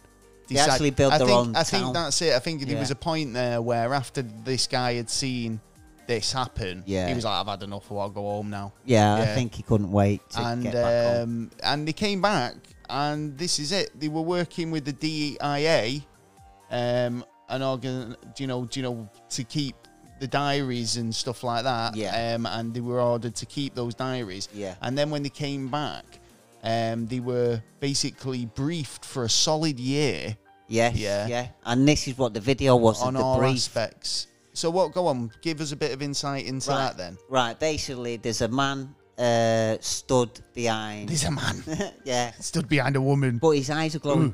And he's right, okay. I don't know, I think it might be because of the light. And then you've got an officer a flying officer in front with the badge in the wrong place. Let me just say. Could it be that like they flipped the video because people do stuff like that for unknown reasons? Could have, but I don't think the technology they didn't have it back then. What, flipping a video? Yeah, I'm pretty sure they did. Oh well, if they did, that could be an explanation to it. Now he knew all the details. He recognised the numbers. That's why I know which ones were alive. Apart from the 308, which he wasn't. That was the only mistake that he had there. But he said like the two doctors had to go and see some other university doctor, and then the others, about 5 of them, had to go to a base to be debriefed, and then the other two that was left on the planet are doing whatever they're doing. Yeah, what the fuck? I found this bit here. It says 12 American astronauts, 10 men, 2 women were selected for the experiment. I would have said the doctors. Maybe the doctors, because like you said earlier, there was a few people who were handpicked. Yeah. So, you know. They were the only two that had to be going from. And it was EBE1. Yeah. Yeah, sorry. That was me, that EB1. Sorry. EBE1. Do you know what I mean? Just got to do some fact checking. Can't be doing the no fact check. Got to give an accurate fucking summary of what's crack. Yeah, definitely. Hey, yeah. So they come back in 1978, basically, and since then, it's like, do people still go to the movies? I don't know. Cinema, not at the minute. I can't. I know. I'm joking. You know, it's like you've been off world for so long. It's like you'd be like, do people still dance? Yeah. It's that music I can hear. What the fuck's that noise? No, they were allowed music. Yeah, but it depends on what kind of music. Like I said, they like Mayan, you know, like throat singing and stuff like that. Stuff like the funny thing is, right, like you say, they've been briefed for 7 years though, right? Yeah. And, you know, they've been told they want to know all about every aspect of they want to know the inside of a duck's butt. Yeah. Yeah, about this planet, yeah. That's reconnaissance. Yeah, for one. Yeah. Yeah. Now, good reconnaissance. You're expecting me to believe that all this ended in 1978 and never come back? No. Now, it's like, this came to me, is like I said earlier at the beginning of the show, that a lot of this came to light in 2005 when WikiLeaks and Anonymous posted a lot of this out, of leaked documents that came out. And, you know, the legitimacy of it started coming into play about kind of like how legit it was, I suppose. I found this, it was actually as part of a piece on ancient aliens. All right. Yeah, and basically it talks about, when I can find it. So basically, covered on this episode, they talks about the evidence of the Majestic 12. Mm-hmm. Obviously, like we discussed earlier. Fact in it, really. It's not. No, the evidence linked to the Majestic 12 relating to this. Yeah. Documents shown up in 1991 that outlined the working alongside aliens or extraterrestrial life. And this document was called SOM 1. And it was a document relating to the Majestic 12 group titled Extraterrestrial Entities and the Technology, Recovery and Disposal. These documents have been checked over for their legitimacy and basically even down to the print.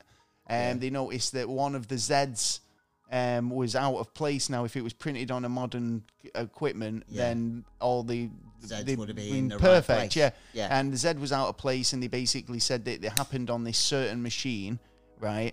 Then they checked it out, and basically this guy turned around who worked for the government printing during this time period, who said this document was a 100% printed on that machine, or that machine, in one of these buildings between this date and this date, right? Which all lined up. All perfect. So the legitimacy of it's been confirmed, and you know, in a number of ways.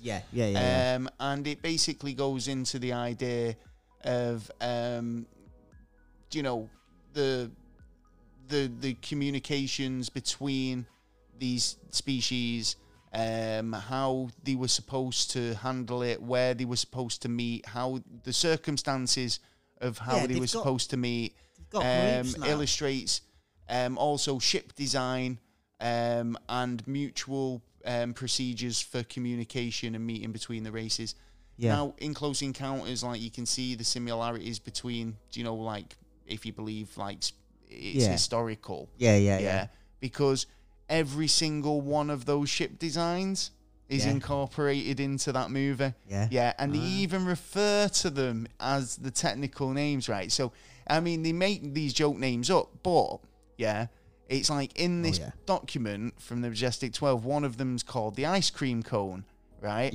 And the kid goes, it looks like an ice cream, And it's like, I'm not being funny, but it's like someone shown Steven Spielberg this document and said, there you go, there's what your ship should look like, and there's 5-6 examples, and he's used them all. Do you know what I mean? He's probably gone out and gone, right, well, people must have been taking photographs over the years, let's have a look.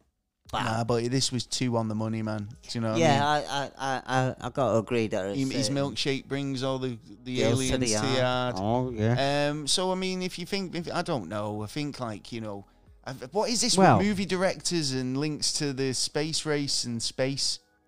No. We need some imagination. Truth, That's what it must be. It's like, we need imagination in here. Hopefully they are trying to tell us the truth. Yeah. But then, like, they have come back. They've come back, like, April 28th, 1983, April 7th, 1991, October 22nd, 1996, November 28th, 1999, November 14th, 2001, so do you November think 12th, 2009, and the last one, November 2012. But then, 2009, there was actually a meeting. Right, okay. There was actually a meeting with the Vatican, the UN, the White House, which was... Obama. Yeah. Then we had the US Intelligence Office, the US military, China, and Russian Federation. So what, they all had a big fucking summit? 18 people, and they all had a summit on this. And the last person to die, who actually was on the mission, was a guy in Florida, 2002. He's the last remaining, but they reckon that a majority of them died over radiation. Do you reckon that there's people out there now? So how is it that we can't get to fucking... Them at these how is levels? It that we have trouble getting to, like, the moon on Mars? Yeah. And we've got hold on. How come is the technology coming forward more prominent now? It's a fair play, yeah. I understand that, but you could argue that why is there so many little creepy bugs coming out all of a sudden? Well, yeah. It's like our extraterrestrial beings introducing pathogens and fucking stuff that we're not used to, that didn't exist here. Yeah, but the same could be said to them as well, by sending the humans there. Exactly my point. What's been passed down. And what's new, based on the fact that you're travelling between two Corona. planets. You never know. It's a theory, well, isn't it? AIDS, We've only just come up with that. What, fucking go on, don't. It could be any kind of bacteria that had changed. They could have been fucking around with a bat. They might have been fucking around with an alien. Yeah, you know what I mean? You never know. It could be, it's well, like not necessarily sexual. Let's show me this like thing you call kissing. Different environments and stuff. Because we couldn't stand the environment on their planet, because they were put in like bubbles. They were like bubbles that they could walk around in. And they had a female who could interpret, and apparently they've said that's right. She was integral into the mission in terms of thinking, because she could speak English. Yeah, she was very helpful. EB4. Yeah, EBE4 even. Fucking hell. So I mean, what do you reckon? Do you think that this is all kind of been, you know, do you think, one, do you think it happened? Two, do you think that if it did happen, Steven Spielberg was kind of prompted to make this movie to highlight it or kind of put it into the public conscious? Yeah. And three, do you think that these missions are still going on? And do you think that we've got kind of ambassadors for Earth up there now? Well, they live between 350 and 400 years. Their IQ is over 200. Apparently, there's one called, there's quite a bit on the net on it actually, called J-Rod, who was the only one who tried to escape. Right. Yeah. So I've had enough of this. Yeah. I thought Paul tried to escape. Paul tried to escape. He was the one. I mean, I've been back and forth on some of the questions, like, you know, which solar system and stuff like that. I actually questioned it before I left my yard today, and there were certain bits, and it was like questioned, and to me it seems more prominent that that's the way it happened, but it's not going to be the first. It's not the first. It's interesting. But it's one story among a number of stories. I actually quite like this one. I think in terms of like, it brings a lot of if anything, if this was how it was to happen, or if this is the way it went down, I'm satisfied with that. Why do you need to keep this a secret? You know, it's I'm like, satisfied with that. I mean, if this is history, and this is, we're talking at the moment about how accurate is history. Yeah. Now, you know, if this was something that was a landmark moment and it was taken from humanity, then that's a bit of a low blow, man. It's like, you know, we should be celebrating these moments of achievement. National security, mate. National security. Yeah, it's like, if national security weren't there, we'd have a much better and wider knowledge of how the actual planet works. It's all these hidden like organisations or rules that stop people. Now, what have you got to hide? Nothing. Yeah, stop hiding the truth. Well, it all comes down to, again, and stop pretending to tell us. Stop pretending to tell us by just putting it in a movie and expecting to go, well, we did tell you. Well, and then it's a bit of a thingy, isn't it? Because he could turn around in a couple of years and go, well, we did tell you. We put fucking Close Encounters out in 1977 and you didn't fucking pick up on it. You just thought it was an entertainment movie. It was actually a documentary. Now, this is a thing. This is one of their fears. It was a reconstruction. There's consequences for if they get caught out that they've known for a long time and they have been hiding all this information. There will be a consequence, and they know it will be a consequence for whatever party is involved. So you just reminded me of the raid on Area 51 that they threaten now, though, because it's like the consequences will be one guy. But they did put helicopters there 8 miles down the road and stuff like that. Just as a precaution, but they didn't expect the 5 people to show up. Did you really think that anyone would walk in? I mean, there was a few dickheads who, you know, tried it, but could you storm the place? You know, you couldn't show me the aliens. If that's the case, Russia would drop all their fucking troops tomorrow around it and fucking they're in. Well, this is it's been a long one, so I think we should move on. But I think it's a really interesting topic. Yeah. If you've got any comments or questions, feel free to get in touch and just drop us a comment, because I find this one I wish I could talk about it longer. To be honest, There's personally, I think many little bits Steven Spielberg's got a lot to answer for, and I would love to ask him a few questions about this. Steve, if you've got a minute, you reckon he'll tell you? If you got a minute, can I have a word in your shell, like? I'll tell you, Joe. Go on, man. Cheers, bro. No, I can't tell. Oh, actually, it might work, and the reason why it might work is because under the national protection, it's only there for 25 years, and that's why you notice that a lot of people signed an come NDA. Out. Yeah, exactly. That's why you get people, you know, near the deathbeds that go like, right, I'm going to tell you now. Yeah. You know what I mean? Well, they're going to die soon, and there's no consequences. Well, that's another reason. Well, that's why then they ended up threatening the families. If you're all right, then you can die. We don't care. But when you're dead, your niece, your sister, your mother's going to be right next to you. You fucking bastardo. But it would make you change your mind. Of course you would, because you want your family to be safe. Exactly. You don't want them involved. And this is the mind trickeries that they use. No, I think this is it as well. It's like you get a lot of these cover-up people. Yeah.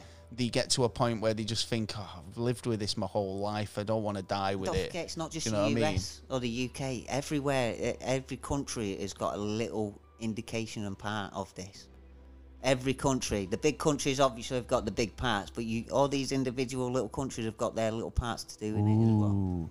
Yeah. Well, let us know what you think, guys. It's if you think you'd like to go on a visit to Spiro.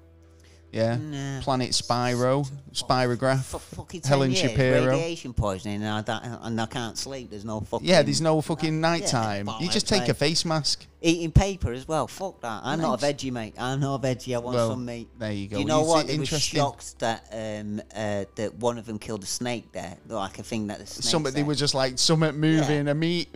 And they needed to test it, so they killed like a snake thing, and they were shocked that we would eat something like that.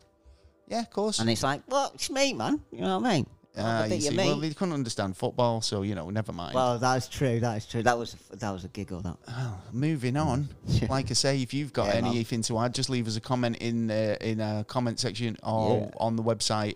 Drop us an email or get us up on Twitter. Moving on. We've got the news. It's a news. Yes, and we've looked for the entire length of 25 minutes or so to find all the best news on the web. And in a week that's brought us some sporting mishaps, new discoveries, and, just general bits and bats. Yeah. We've cherry-picked the weirdest, the oddest, craziest news going for this week, as well as some science and politics thrown in there for sprinkles. Yeah. Do you want to go first? What have you found out this week, Mr. Taylor? Okay.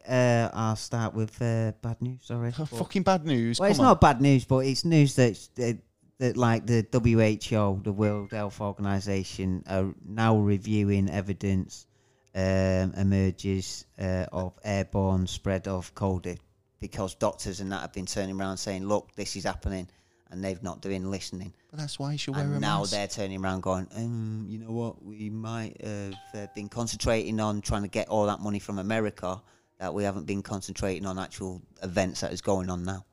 Okay. So they're now going to check it out again. So if in a bad sense, that means everyone's going to get it.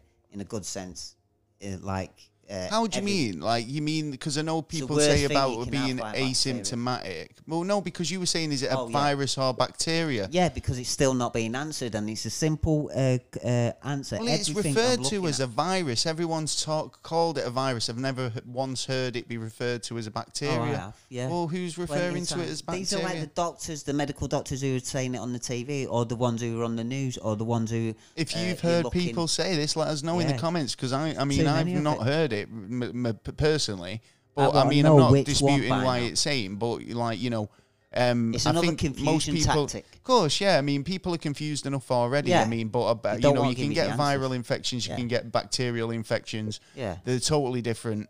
I can't wait for question time to come down there, because I'm going to get my ass down there and I want to know. Make sure you take your tape recorder, then we'll put it on the show. Oh yeah, man, I'm going to video it.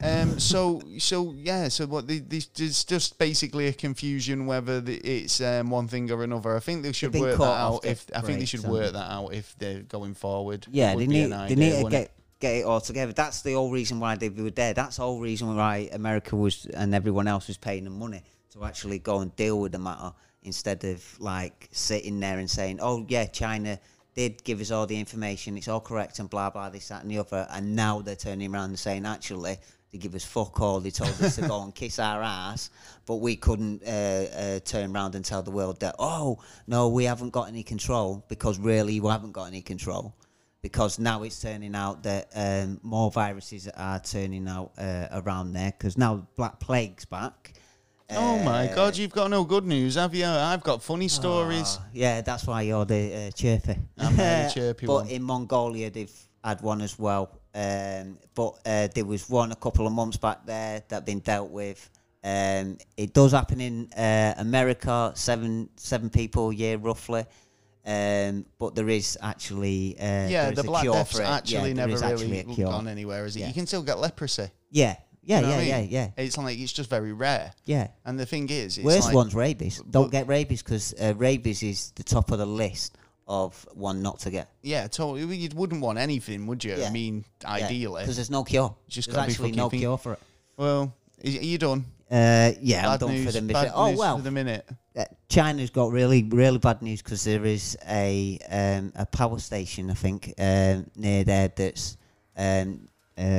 there's 400 million people beneath what them things that hold the water back. Oh, dams. Dams, that's it. Yeah. Dams. There's one of Holy the damn. dams is looking like it's going to collapse. Shit, hasn't this happened before? Yes. This rings a bell, this. Yes, but there's another one, but there's 400 million people. Why build a community underneath a dam? Because by all logic says don't do it. It seems like a bad idea. You're going to get fucking washed away. The dam weren't there before they were there. They were there going that's what I'm saying. But then you've built a dam. Yeah, but then that's forcing you to move, though, isn't it? I don't know. You know what I mean? Which, in one way, you should move, in another way. It's chicken and the egg situation, isn't it? It's like, well, we were here first. Oh, we need power to keep living. Yeah. I don't understand. Yeah. I've got a bit of bad news, but it's not for any. It's for a sprinter. Yeah. Ooh. Noah Lyons, basically he's a sprinter and he beat Usain Bolt's world record for the 200 meters. Bollocks. Yeah. And then he realised he'd done a blunder. He'd made a boo-boo. What? Oh, mate. Gutted, mate. Seriously, good for the guy, seriously. So what had happened is, just before the race was about to start and they were putting him on the starting blocks, they'd moved him into a different lane, right? Okay. So he's done the race, and I think Usain's world record for the 200 metres is about 19 seconds something, yeah. Right, okay. And this kid did it in 18.4, yeah. Fucking hell, whiz kid. Yeah, exactly. That's what everyone was. Fucking hell, mate. That was an amazing time. What did he have? A rocket up his ass? And then they've gone, that can't be right. Yeah, and started started doubting him straight away. Yeah. And they were right too. We've got to give him credit for for the adjudications and whatnot. He held it for a few seconds. But he held it for a few seconds, right? But this guy, obviously, he's just crossed the line, and his time's come up, and he'll be using that again. And that's saying that he's done it in a world record time. Yeah. Right. Now his normal average time wasn't that. Yeah, what, something like 20? Yeah, 21 or something. Yeah, right, so okay.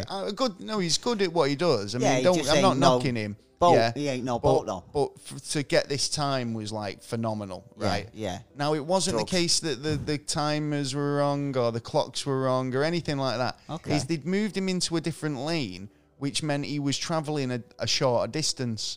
Yeah. Right. So rather than doing a 200 meters, he was doing 185. So for 185, the time was probably about right. Yeah, right. But for a 200 meter dash, it would have been world record breaking. But unfortunately, whose mistake then? Whose mistake was that? I think that's the person who put him into that lane. But, I do but as well. surely he should have known that. It's like one of those moments. No. It's like one of those moments when you're in the shop and you've paid with a 20, but then they give you change back of a 20, and you're like, you can see them making the mistake, but you don't say anything. You know what? Yeah, right. I did. Now, the other week. Exactly, happens all the time. Yeah, right. But then, like, are you guilty for that, or are you just thinking, well, she's made the mistake or he's made the mistake? He's probably going, give it him back. as a trained athlete who's used to running that circuit, moving him into a different lane, in his head, he would have thought, I might get away with this. Right? And you nearly did. And you nearly did. You nearly did. But on the alternative, we can always claim, I didn't know, it's not my mistake. At the end, if he does get caught out, do you know what I mean? Yeah, but what's the more likely you're gonna get away with it? The first one, not the second one. I'm not sure. So yeah, he had a bit of bad luck, but unfortunate for Maybe next time, Noah. A bit more training, and you'll get there. You'll get to that Usain Bolt standard. Go and see him, and he might give you a tip or two. He might do you a Usain Bolt, or give you a fist bump. Yeah. So. Or get you to work for Virgin. Get you a blinding internet connection. Yeah. Anything else you want to talk about? I've got lots. You got lots. Johnny Depp's in court again. Johnny Depp. Yeah, trying to sue the Sun because the Sun with the Sun's posted. I've been watching a bit of this. And there was one thing that kind of annoyed me, and it was this recording.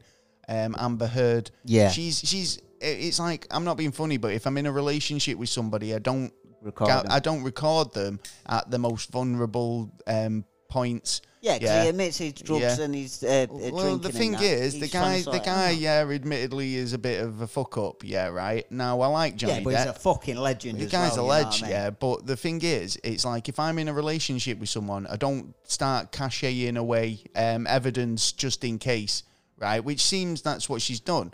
And it's like there was this thing about him threatening to stab her, and she had evidence, audio evidence. Now we hear the tape, and it's basically Johnny Depp admitting he wants to hurt and cut himself. Yeah. Right now, people go through this. We know what this is. It's kind of self-harm is a big problem. Yeah.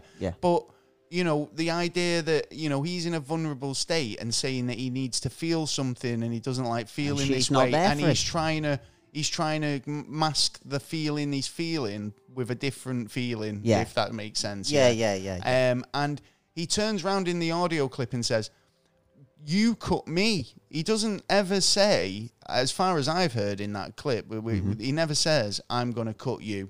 Yeah. Or I'm going to stab you. Or I'm going to slice you and let you feel this, I feel. Yeah, he's saying, I want your mark. Yeah, I want you to cut me. Yeah. Or I'm going to cut myself, right? And then the housekeeper shows up, and then that's where the tape ends, right? Yeah, she that's says, funny, housekeeper, and he goes, no, thank you, no, thank you. And then the tape ends, right? Yeah. But my argument is, why on earth did she feel the need to keep all this evidence against him, in this way? Sounds like I don't get to me. I mean, unless he. But then, where's the evidence that she's been hurt? Again, yeah. Yeah. Well, no, there is one. There is a photo. There is a photo of apparently where it was a birthday and he'd arrived late at her party. Right. And there was an argument, and apparently he threw a phone. Yeah. Right. And she was marked. Yeah, she was marked off that. He says that he's only ever grabbed her, to stop her from hitting him. Yeah. And see that.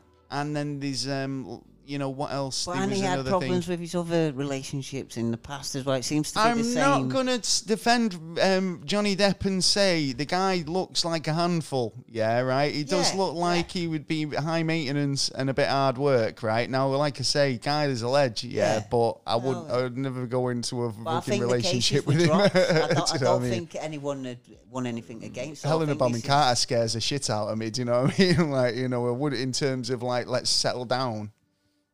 You know what I mean? Is she a bit naughty? I don't know. She might be. But there's some people out there. What's her face? She's what's it? She's Lestrange from Harry Potter. You know what I mean? Oh yeah, that's a. You know what I'm saying? Anyway, was she married to Johnny Depp? Was that she one of Johnny Depp's, or was she married to? I don't think so. She was married to the director, Tim Burton. Oh, right. Was she? I think she was married to Johnny Depp or Tim Burton. I don't think she was married to Johnny Depp. Let's Google this. I've got to Google it. Yeah. On site, ready. Are you ready? Yeah. Hang on, we'll do this as we speak.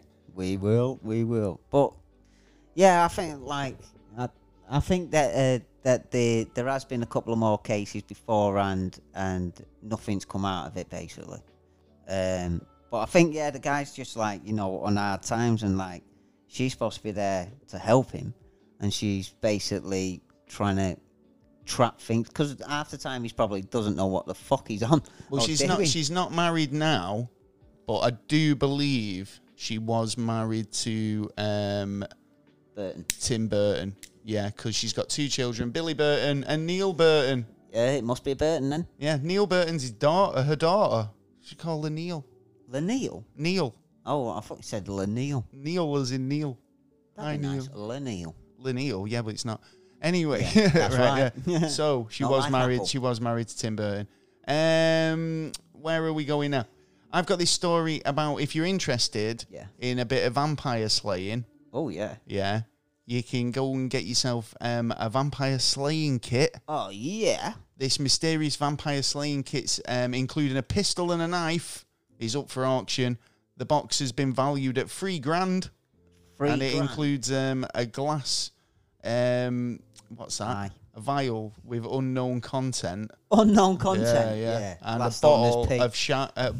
bottle of shark's teeth. What the fuck? All things that you need for killing vampire. What's a shark teeth? So this vampire slaying kit contains a pocket-sized pistol and a 19th century copy of the New Testament, and it's going under the hammer. This gothic-looking kit, it was worth about $2 to $3 grand, and it comes packed with rosary beads, a bottle of shark's teeth, and a load of other bits and pieces. So inside the metal box is got an ivory roped covering a wolf carving. A wolf carving? Yeah. An ivory. Hold on, so you can have lichens as well. What? To that list. So you can vampires kill and wolves, lichens, rosary beads, as well as a blue vial with a mysterious contents. Sniff it. And a silver-bladed pocket knife. Fucking hell. I think anyone could put together something like this. I'm thinking that someone's put this together. Maybe but they're saying it's a legit. Well, yeah, of course, but there's no record of the box's origins. No. But the 1842 copy of the New Testament within does bear an inscription. Yeah. Saying Isabel Sawbrick. And they must have tracked the history of her then. Well, the current owner is from the West Midlands and wishes to remain anonymous. Oh, right. It's Dracula. No. It's a Brummy Dracula. I just couldn't come out in the sun. She's round here, innit? Mind you. Oh, that's not. Is that Scouse? Yeah. Well, I think that's a good little opportunity for a little investment. If you can gather loads of little bits of like medieval, when they can, as long as one item in there's old, they'll turn around and say, well, this Bible's from way back in ages ago. 2020. Yeah, and then they'll go, oh, nah, I'm not touching that if it was from 2020. Nah, disease, man. I'm having anything to do with that. That was when the big plague. They go, can you kill 2020? A 2020 killing vampire? No. That's what I'm going to put together. I'm going to put a 2020 killing kit together.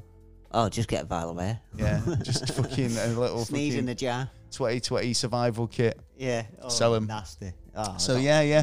If you want to get over and check it out, it's up for auction at the Newark-on-Trent auction house.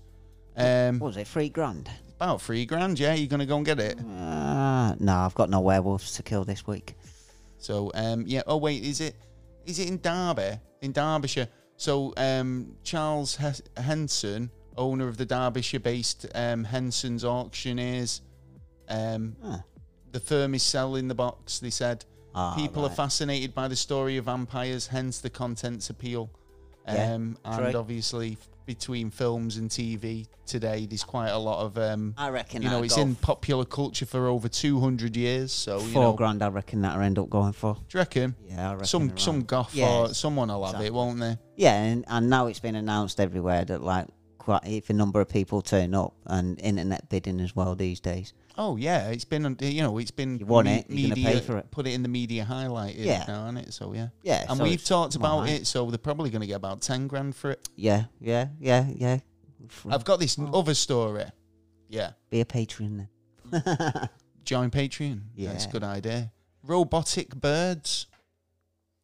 Right. Well, have you seen this? Supposedly, where I live, the police have got a robotic bird that goes round, drone that flies around. Is this one of the? Is it a drone? Well, it must be a drone. This is not a drone, right?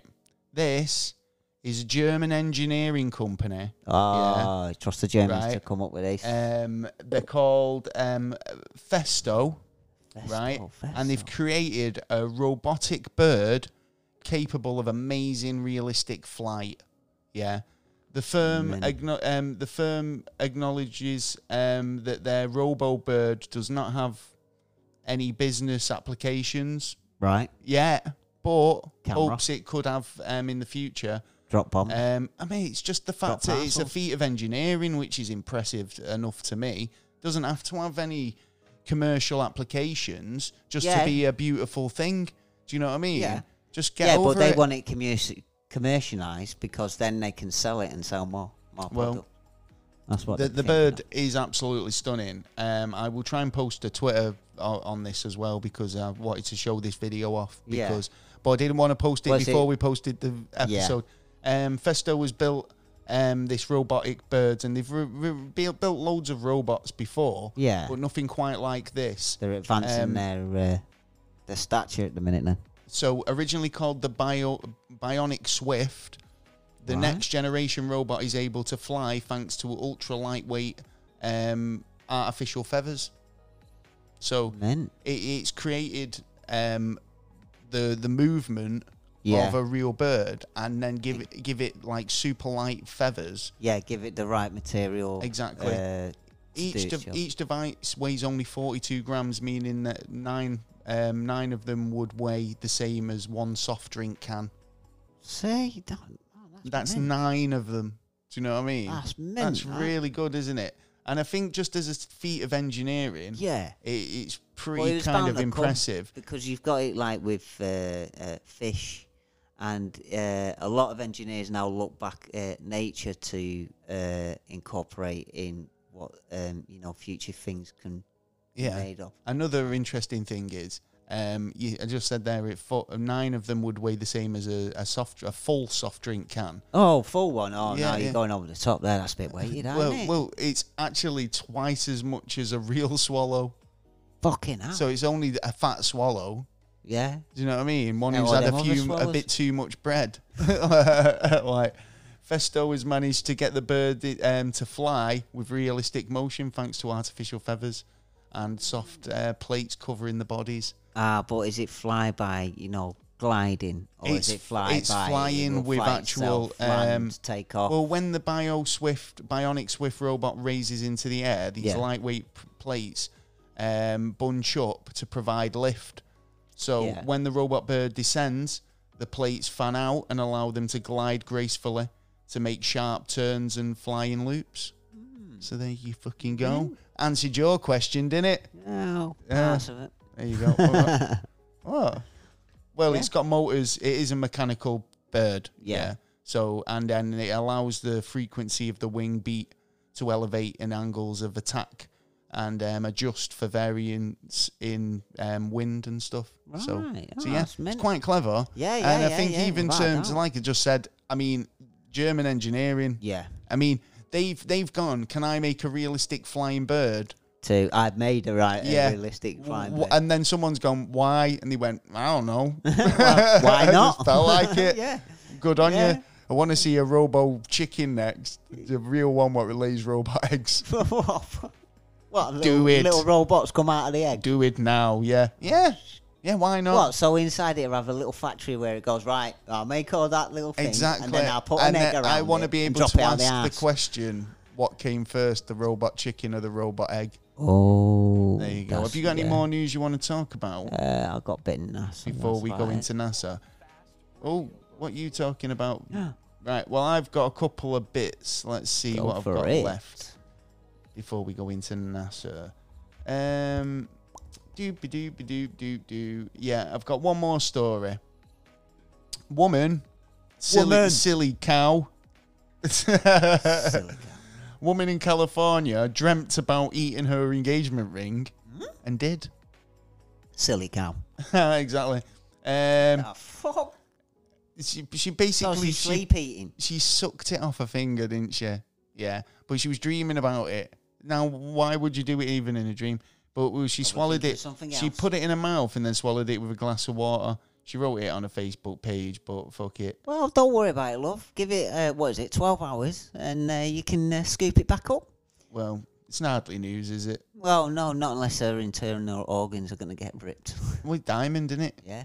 Well, but do you know what? I'm reading this story and I'm thinking, I've seen the phrase, I popped that sucker off more than once. And I'm thinking, I'm not. She ate her wedding ring. What a stupid idiot. Yeah. Right. Full. That's it. Oh, wait. This is the last story. Okay. Right. Incredible 40 million ghost house. 40 million pound ghost house. Bigger than Buckingham Palace. Shit. Is the UK's weirdest home. Weirdest home? Yeah. The amazing palace was built by colourful tycoon Nicholas van Houtenstragen. Hey? Nah, it's called... he's called Nicholas van Houtenstraan. Yeah. Right, okay. Who has been jailed for general attacks and pornography. Yeah, offences.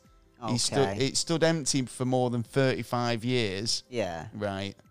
But obviously they've kind of decided they want to sell it now or whatever. Yeah, it needs the huge mansion began to belong to this tycoon. Yeah. And it's basically gone up as one of the strangest buildings and costs a whopping 40 million if you wanted to buy it. Fuck that. So why is it so strange? Yeah. The ghost house of Sussex, more basically they've known it to be called. Right. It's off the A22 south of Ilkfield. Okay. No one's ever spent the night in the amazing 40 million house mansion without having some sort of kind of experience. Hey. The house was designed in 1985 and designed by British tycoon Nicholas van Hugenstraden. Work on the imposing structure began in 1985 and was delayed due to complications. Yeah. And was completed around 2000. All right, so it's 20 years old. Yeah, it's crazy. It's like a jaw-dropping mansion. Yeah. Yeah. But it's nicknamed the Ghost House. Yeah, because no one's lived there for 35 years. Do you know what I mean? Well, it's just been abandoned. It costs a bomb. You can, but basically, like, you know, expensive. You can go and have a look if you want. Or spend the night and get haunted. No one's ever spent the night there. Well, spend the night. That's what I'm saying. It's just been there for 35 years. Well, sneak in there and spend the night and see if you can last the night. I reckon people would have squatted in there.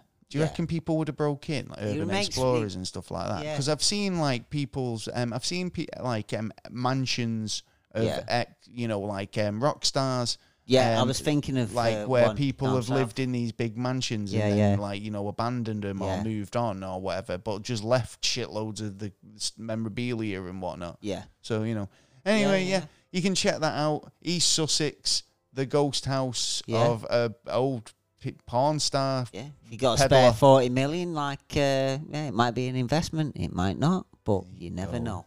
Well, going into some NASA news now. I've been reading this one about this 19-year-old girl, an aspiring astronaut, and the only person who's attended every NASA space camp.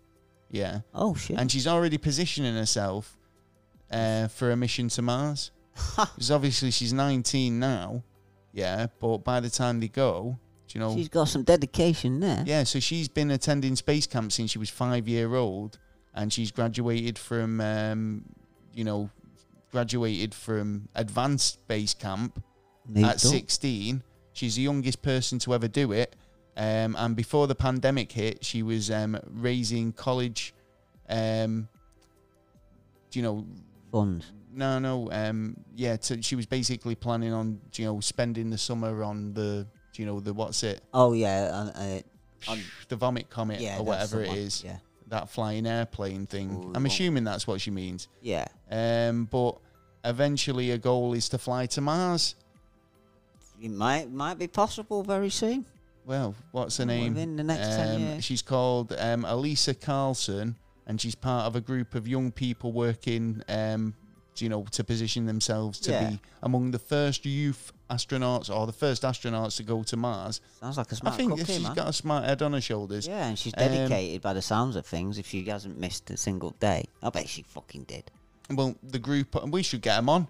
The group, mostly teenagers, talk online about the latest developments in space exploration, working to broadcast their interest to a wider audience. Carlson's online personality is NASA Blueberry. So we'd have to check you out. Get on there. She uses the name on Twitter, Instagram, and TikTok. So check her out. Subscribe. She's probably one to watch because, like I say, she's graduated every space camp. Yeah. And I reckon she's probably gonna get up there. She's got the ambition. Sounds like it. Sounds like she's gonna go far. Exactly. Obviously, have you got any NASA news? Just one thing, which is announcement of. They reckon now our universe could be in an expanding bubble. I was saying that just yesterday. I'd said that yesterday. So we were like a bit of fluff on the sea. We're a little bit of a speck of dust on the breeze. Yeah, I could see that. I could really see that. I thought that. I mean, it's like it's all about your scale. It's all about scale. It's all about scale. It's to you, an ant is a tiny little thing, but to them, from their perspective, their whole society is as big as you need it to be. Yeah. Do you know what I mean? Well, a lot bigger than what we've got now, if you think about it. A hell of a lot bigger than what we've got now. So that doesn't surprise me. And they're just acknowledging that now. Well yeah. No shit, Sherlock. Checking some evidence, some scientists have come up with, bang, you know what, this might actually be true. So they're basically saying that it could be a possibility. Yeah, as an accurate theory. Yeah. Well, scientists discover a lot of things. They've discovered this week an odd radio signal, I suppose. Another one. Yeah, it's emitting a ring-like pulse in space. The unexplained circular radio wave were picked up by the Array Pitchfinder radio telescope and appear to be coming from an unidentified source deep in the cosmos. Well, funny enough, actually, there was. I've been checking out about our atmosphere and our electric, our cover, and there's been a lot of problems with it at the minute. Apparently, last month there was a lot of movement around. And the sun isn't burning any particles off yet, so it's really quiet. And they wanted to know where this energy was coming from. Well, astrophysicists have discovered this unexplained radio wave pattern being emitted from an invisible force deep in space, known as the odd radio circles, or the ORC. It's believed that they may be coming from a mysterious structure from another galaxy unseen by human eyes. Yeah, possible. So it's not unknown, because at the end of the day, right, look at a radio signal, it's always depicted the same way. If you Google now radio broadcast tower graphic, you will see a tower emitting a circular wave because it's pulsing out, like on your phone. Look on your phone, it's got exactly. It's curved, isn't it? Right, and as it's like a ripple in a pond. If you throw a stone in the water, that's the analogy for it. Right, and that's the only way when radio signals are being beamed out. Now we're beaming out radio signals, television signals, internet signals constantly, right? And we've been doing it for fucking decades, right? We're probably getting picked up somewhere out there. Yeah, most definitely, man. And there's probably another civilization going, what the hell is all that noise? I'm hearing Hitler fucking talking his speech. We've got an odd signal. Do you know what I mean? Yeah. So the reasoning behind why it would be a circular pattern signal, that makes sense to me. Do you know what I mean? They've decided that that's being emitted from a structure, and I totally buy into that. So, but to say, like, obviously it's out in a galaxy, far away, the waves take the form of like a blast or colourful circular object, where the pinpointed the cameras during the survey of the Australian Square Kilometres Array Pathfinder telescope, or the ASKA, So, So they've tried looking infrared and X-ray sources, but nothing's nothing's come up. So it's left experts baffled. I'm going to keep an eye on this one because it seems quite an interesting one. Yeah. And obviously the WOW signal was a big thing, and you find a signal that's coming from, could be coming from Serpo. You don't know. Who knows? You never know. In fact, funny you should say that, because that is the direction where it actually pulsed from. Is it? There you go. And a lot of them do seem to be maybe they're on the way back. Area. Well, no doubt they will be coming back at one point or another. Well, the Pentagon have also revealed that there are loads more videos that they've yet to release. Yes, they're looking at willing to release, but will they? They've said this how many times, and then you get something coming out, and it's like, what the fuck is this? This is fuck all. You done this in your basement? Well, the Pentagon have said they've got a lot more highly classified videos or so-called unidentified aerial phenomenon, or UPAs, and the ex-head of the government program, of a secretive government program, has said the government advanced aerospace threat identifying programs has got a fair amount of videos that they could of aerial phenomena, which the Navy pilots have kind of gathered since 2004 to 2015. I think they're going to now try and use us by... I couldn't get my words out there. I do apologise. By actually getting us to do the job of looking and finding. Yeah. Well, finding the items. There you go. Well, I think that's my news. I think I had one more story about alien blob creatures, if you were interested. Oh, is that the one on the sand beaches? In the beaches. Oh, there's too many of them. It's really nothing. It could be anything. Called snot. It's called jellyfish. Yeah. Just don't stand on it, guys. Yeah. I've been in Wales. Do you know what? To me, anything that washes up on a beach looks fucking alien. Yeah, I don't know what's in the sea. I'm not interested. It scares the shit out of me. It's a soup of our sewage, or the shit, or the piss, or the cum, or the eggs, or nicely put, mate. Well, it is if you think about it. It is a sewage but we make it worse by dumping all our shit in there. And then you wonder all this crap gets put out. One last bit of news. One last little bit of news. The NASA space mission to Mars exploration program website. Yeah. If you go to http://mars.gov or mars.nasa.gov. Yeah. Or Google Mars exploration program. Yeah. You'll find the website. They've got a load of interactive stuff up there. At the moment, they're calling for saying, like, you can put your name, send your name to Mars again. Yeah, so they've done this once or twice, and you're able to send your name up to the Red Planet on the next mission. You can get involved, go into the website and sign up to that. I'm going to get the NASA podcast sent up to Mars. Also, they have a Mars photo booth where you can insert yourself into scenes of Mars with the NASA logo and everything. It's pretty cool. And also a virtual launch pack and spacecraft 3D rover experience. Oh, sorry. So they're trying to get the everyone involved. They want to get people excited now for this. There's going to be a lot of. You can even get a countdown clock. Yeah. To the next mission. So get over there and check that out. And that's pretty much it for the show. It's been heavily alien orientated and a lot of UFOs. But there's been a little bit of hype of UFOs lately. Oh, there is actually. Yeah. Well, because people have got time to have a look. Have a look in the sky. And you'll see. You've got nothing else better to do. Well, stare up at the sky. Yeah, sunbathe, man. Sunbathe. The beauty of that actually was the fact that there was hardly any planes in the sky. Yeah. Right. And it made the skies a lot clearer. Yeah. So I think there was a lot. There was a pickup in people getting into astrology and getting a lot of signs on getting the telescopes or buying a telescope. So yeah.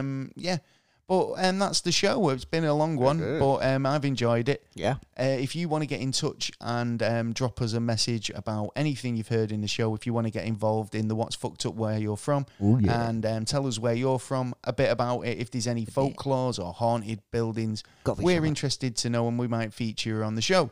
Yeah. Other than that, if you can always get in touch just for a chat, if you've got anything you would like to add. Drop us an iTunes review if you feel so well inclined. Yep. As well, you can subscribe to us on all podcast platforms, wherever you get your podcast. Search Never a Straight Answer, and we're there. Just subscribe. Because on YouTube, right, which we're available on YouTube as well, sometimes we put videos out with our faces. Sometimes we put them out, and it's just the audio. Yeah. But on the statistics there, it shows that 50% of people who listen to the episode aren't subscribers. So, what's going get over there. All you got to do is press a button. Press it and press the fucking button. Lazy notify that we've swine. got something. Yeah, and that's it. And we've got our 100th episode coming up imminently. Yes. Say imminently, 100th, we're at episode 91. Yeah, So, not that far off. Yeah. And we're going to be doing a live show over on YouTube. So it's worth subscribing for. And I have noticed we've had a lot of more subscribers over on YouTube. Yes. Recently. So that's excellent. Also, we're available on Instagram. If you want to check out our posts on there, go over to Never Straight Answer, or over on Twitter at NASA_Never. You can find us over there, and we're generally on there quite a lot. Yeah. So if you want to chat to us, it's a good start. Yeah. We've also got the website, neverastraightanswer.co.uk, where we post all of the most latest downloadable episodes, content, YouTube videos, news stories, blogs, all loads of stuff to interact with. Also, we've got the merch stand over there, so if you want to get a Never a Straight Answer t-shirt, which we're going to set up a new Never a Straight Answer t-shirt campaign very, very soon, so watch out for that. We're going to be getting some brand new t-shirts put out there. Oh, you were going to want it so much. Yeah. You can get yourself a Never a Straight Answer mug, hat, whatever you want. And also, we'd love you forever if you join Patreon. Yeah. Join us over on Patreon, and we'll be offering new incentives over there to get you, to keep you, to say thank you for joining us on Patreon. Yeah. And you can do that by going to patreon.com/neverastraightanswer. And you can put in from £1 or $1 to whatever you can afford. Yeah. And, you can also just donate if you haven't got. Yeah. If you can't be arsed with all that Patreon stuff, there's a PayPal link there too. Yeah. So thank you for for everyone listening today. I hope you've enjoyed the show. What else have I got to say? Shout outs. Yeah, another perk of the Patreon team. Oh yeah. Get a really good shout out from us. Big shout outs this week too. Swoosh. Yes, Swoosh. Big fan. Love the fucking style, man. Gotta fucking keep listening. Love the fact that you do. Yeah. Big help. And one of our first real listener. Yeah. One of our first real listeners. Cheers, dude. Yeah. Big shout out to Jay. Yes. We couldn't do it without you. Yeah. And you're a fucking legend. Yeah. And do you know what? It's funny though, because like most people would not know that Jay is usually here 90% of the recordings and never says a word. No. You might have heard a giggle or a snore when he's fell asleep on a particular boring episode. Yeah. But yeah, thanks to you, Jay. Big shout out to Jessie G. Yes, Jessie. Just keep your chin up, chick, and everything will be sweet. You're a good one. Things can only get better. And big shout out to Dunk, big superstar. Dunk. Got some shout outs for some podcasts that rate 10-ish podcast. Nick he's a good lad. Deep in History. Deep in History, yeah. Cheers. For you want to check Deep in History out for I need to check out his new episode. Make sure and remind me about that because he's worked really hard on this one. Yes, and it's going to be good. Yeah. So get over to Deep in History and support him. Yeah. Not So Minnesota Nice podcast with Jess and Jen. Yes, girls. Can't rave about these two enough. Yeah, that is great. I've got so many more. Oh God, I'm losing my voice. What's going on? I'll tell you who I'm gonna shout out now. Just give me a moment. Shouting at the cat. What? Big shout out to Chris and Shawnee. Yes. A big shout out to Micah. Yes, Micah. Who else? The Geekdom Fancast. Big shout out to them. Geekdom, yeah. Oh, I'm losing my mind today. Nothing's going well. Right. I think that's about it. We've got some shout outs. We'll do a proper shout out next week, but we've run out of time. Yeah. So if you've lasted this long, you're a legend. Which we're surprised we have. Yeah, you're an absolute ledge. And here's one for you. If you have lasted this long, send us a tweet that just says, I don't know, you pick up a fucking word for us, Taylor. You're good at random words. For meaning for what? Just anything, just so we know that they've listened to this. Bananarama. Yeah, if you've all right, Bananarama. Yeah, leave us a comment that just says Bananarama. Yeah, and I bet we don't get one. We might get two. Right, anyway. Probably us two. Right, yeah, just us two. Back, yeah. Right, well, take it easy, guys. I've been Gaz. I've been Taylor. Peace. Out.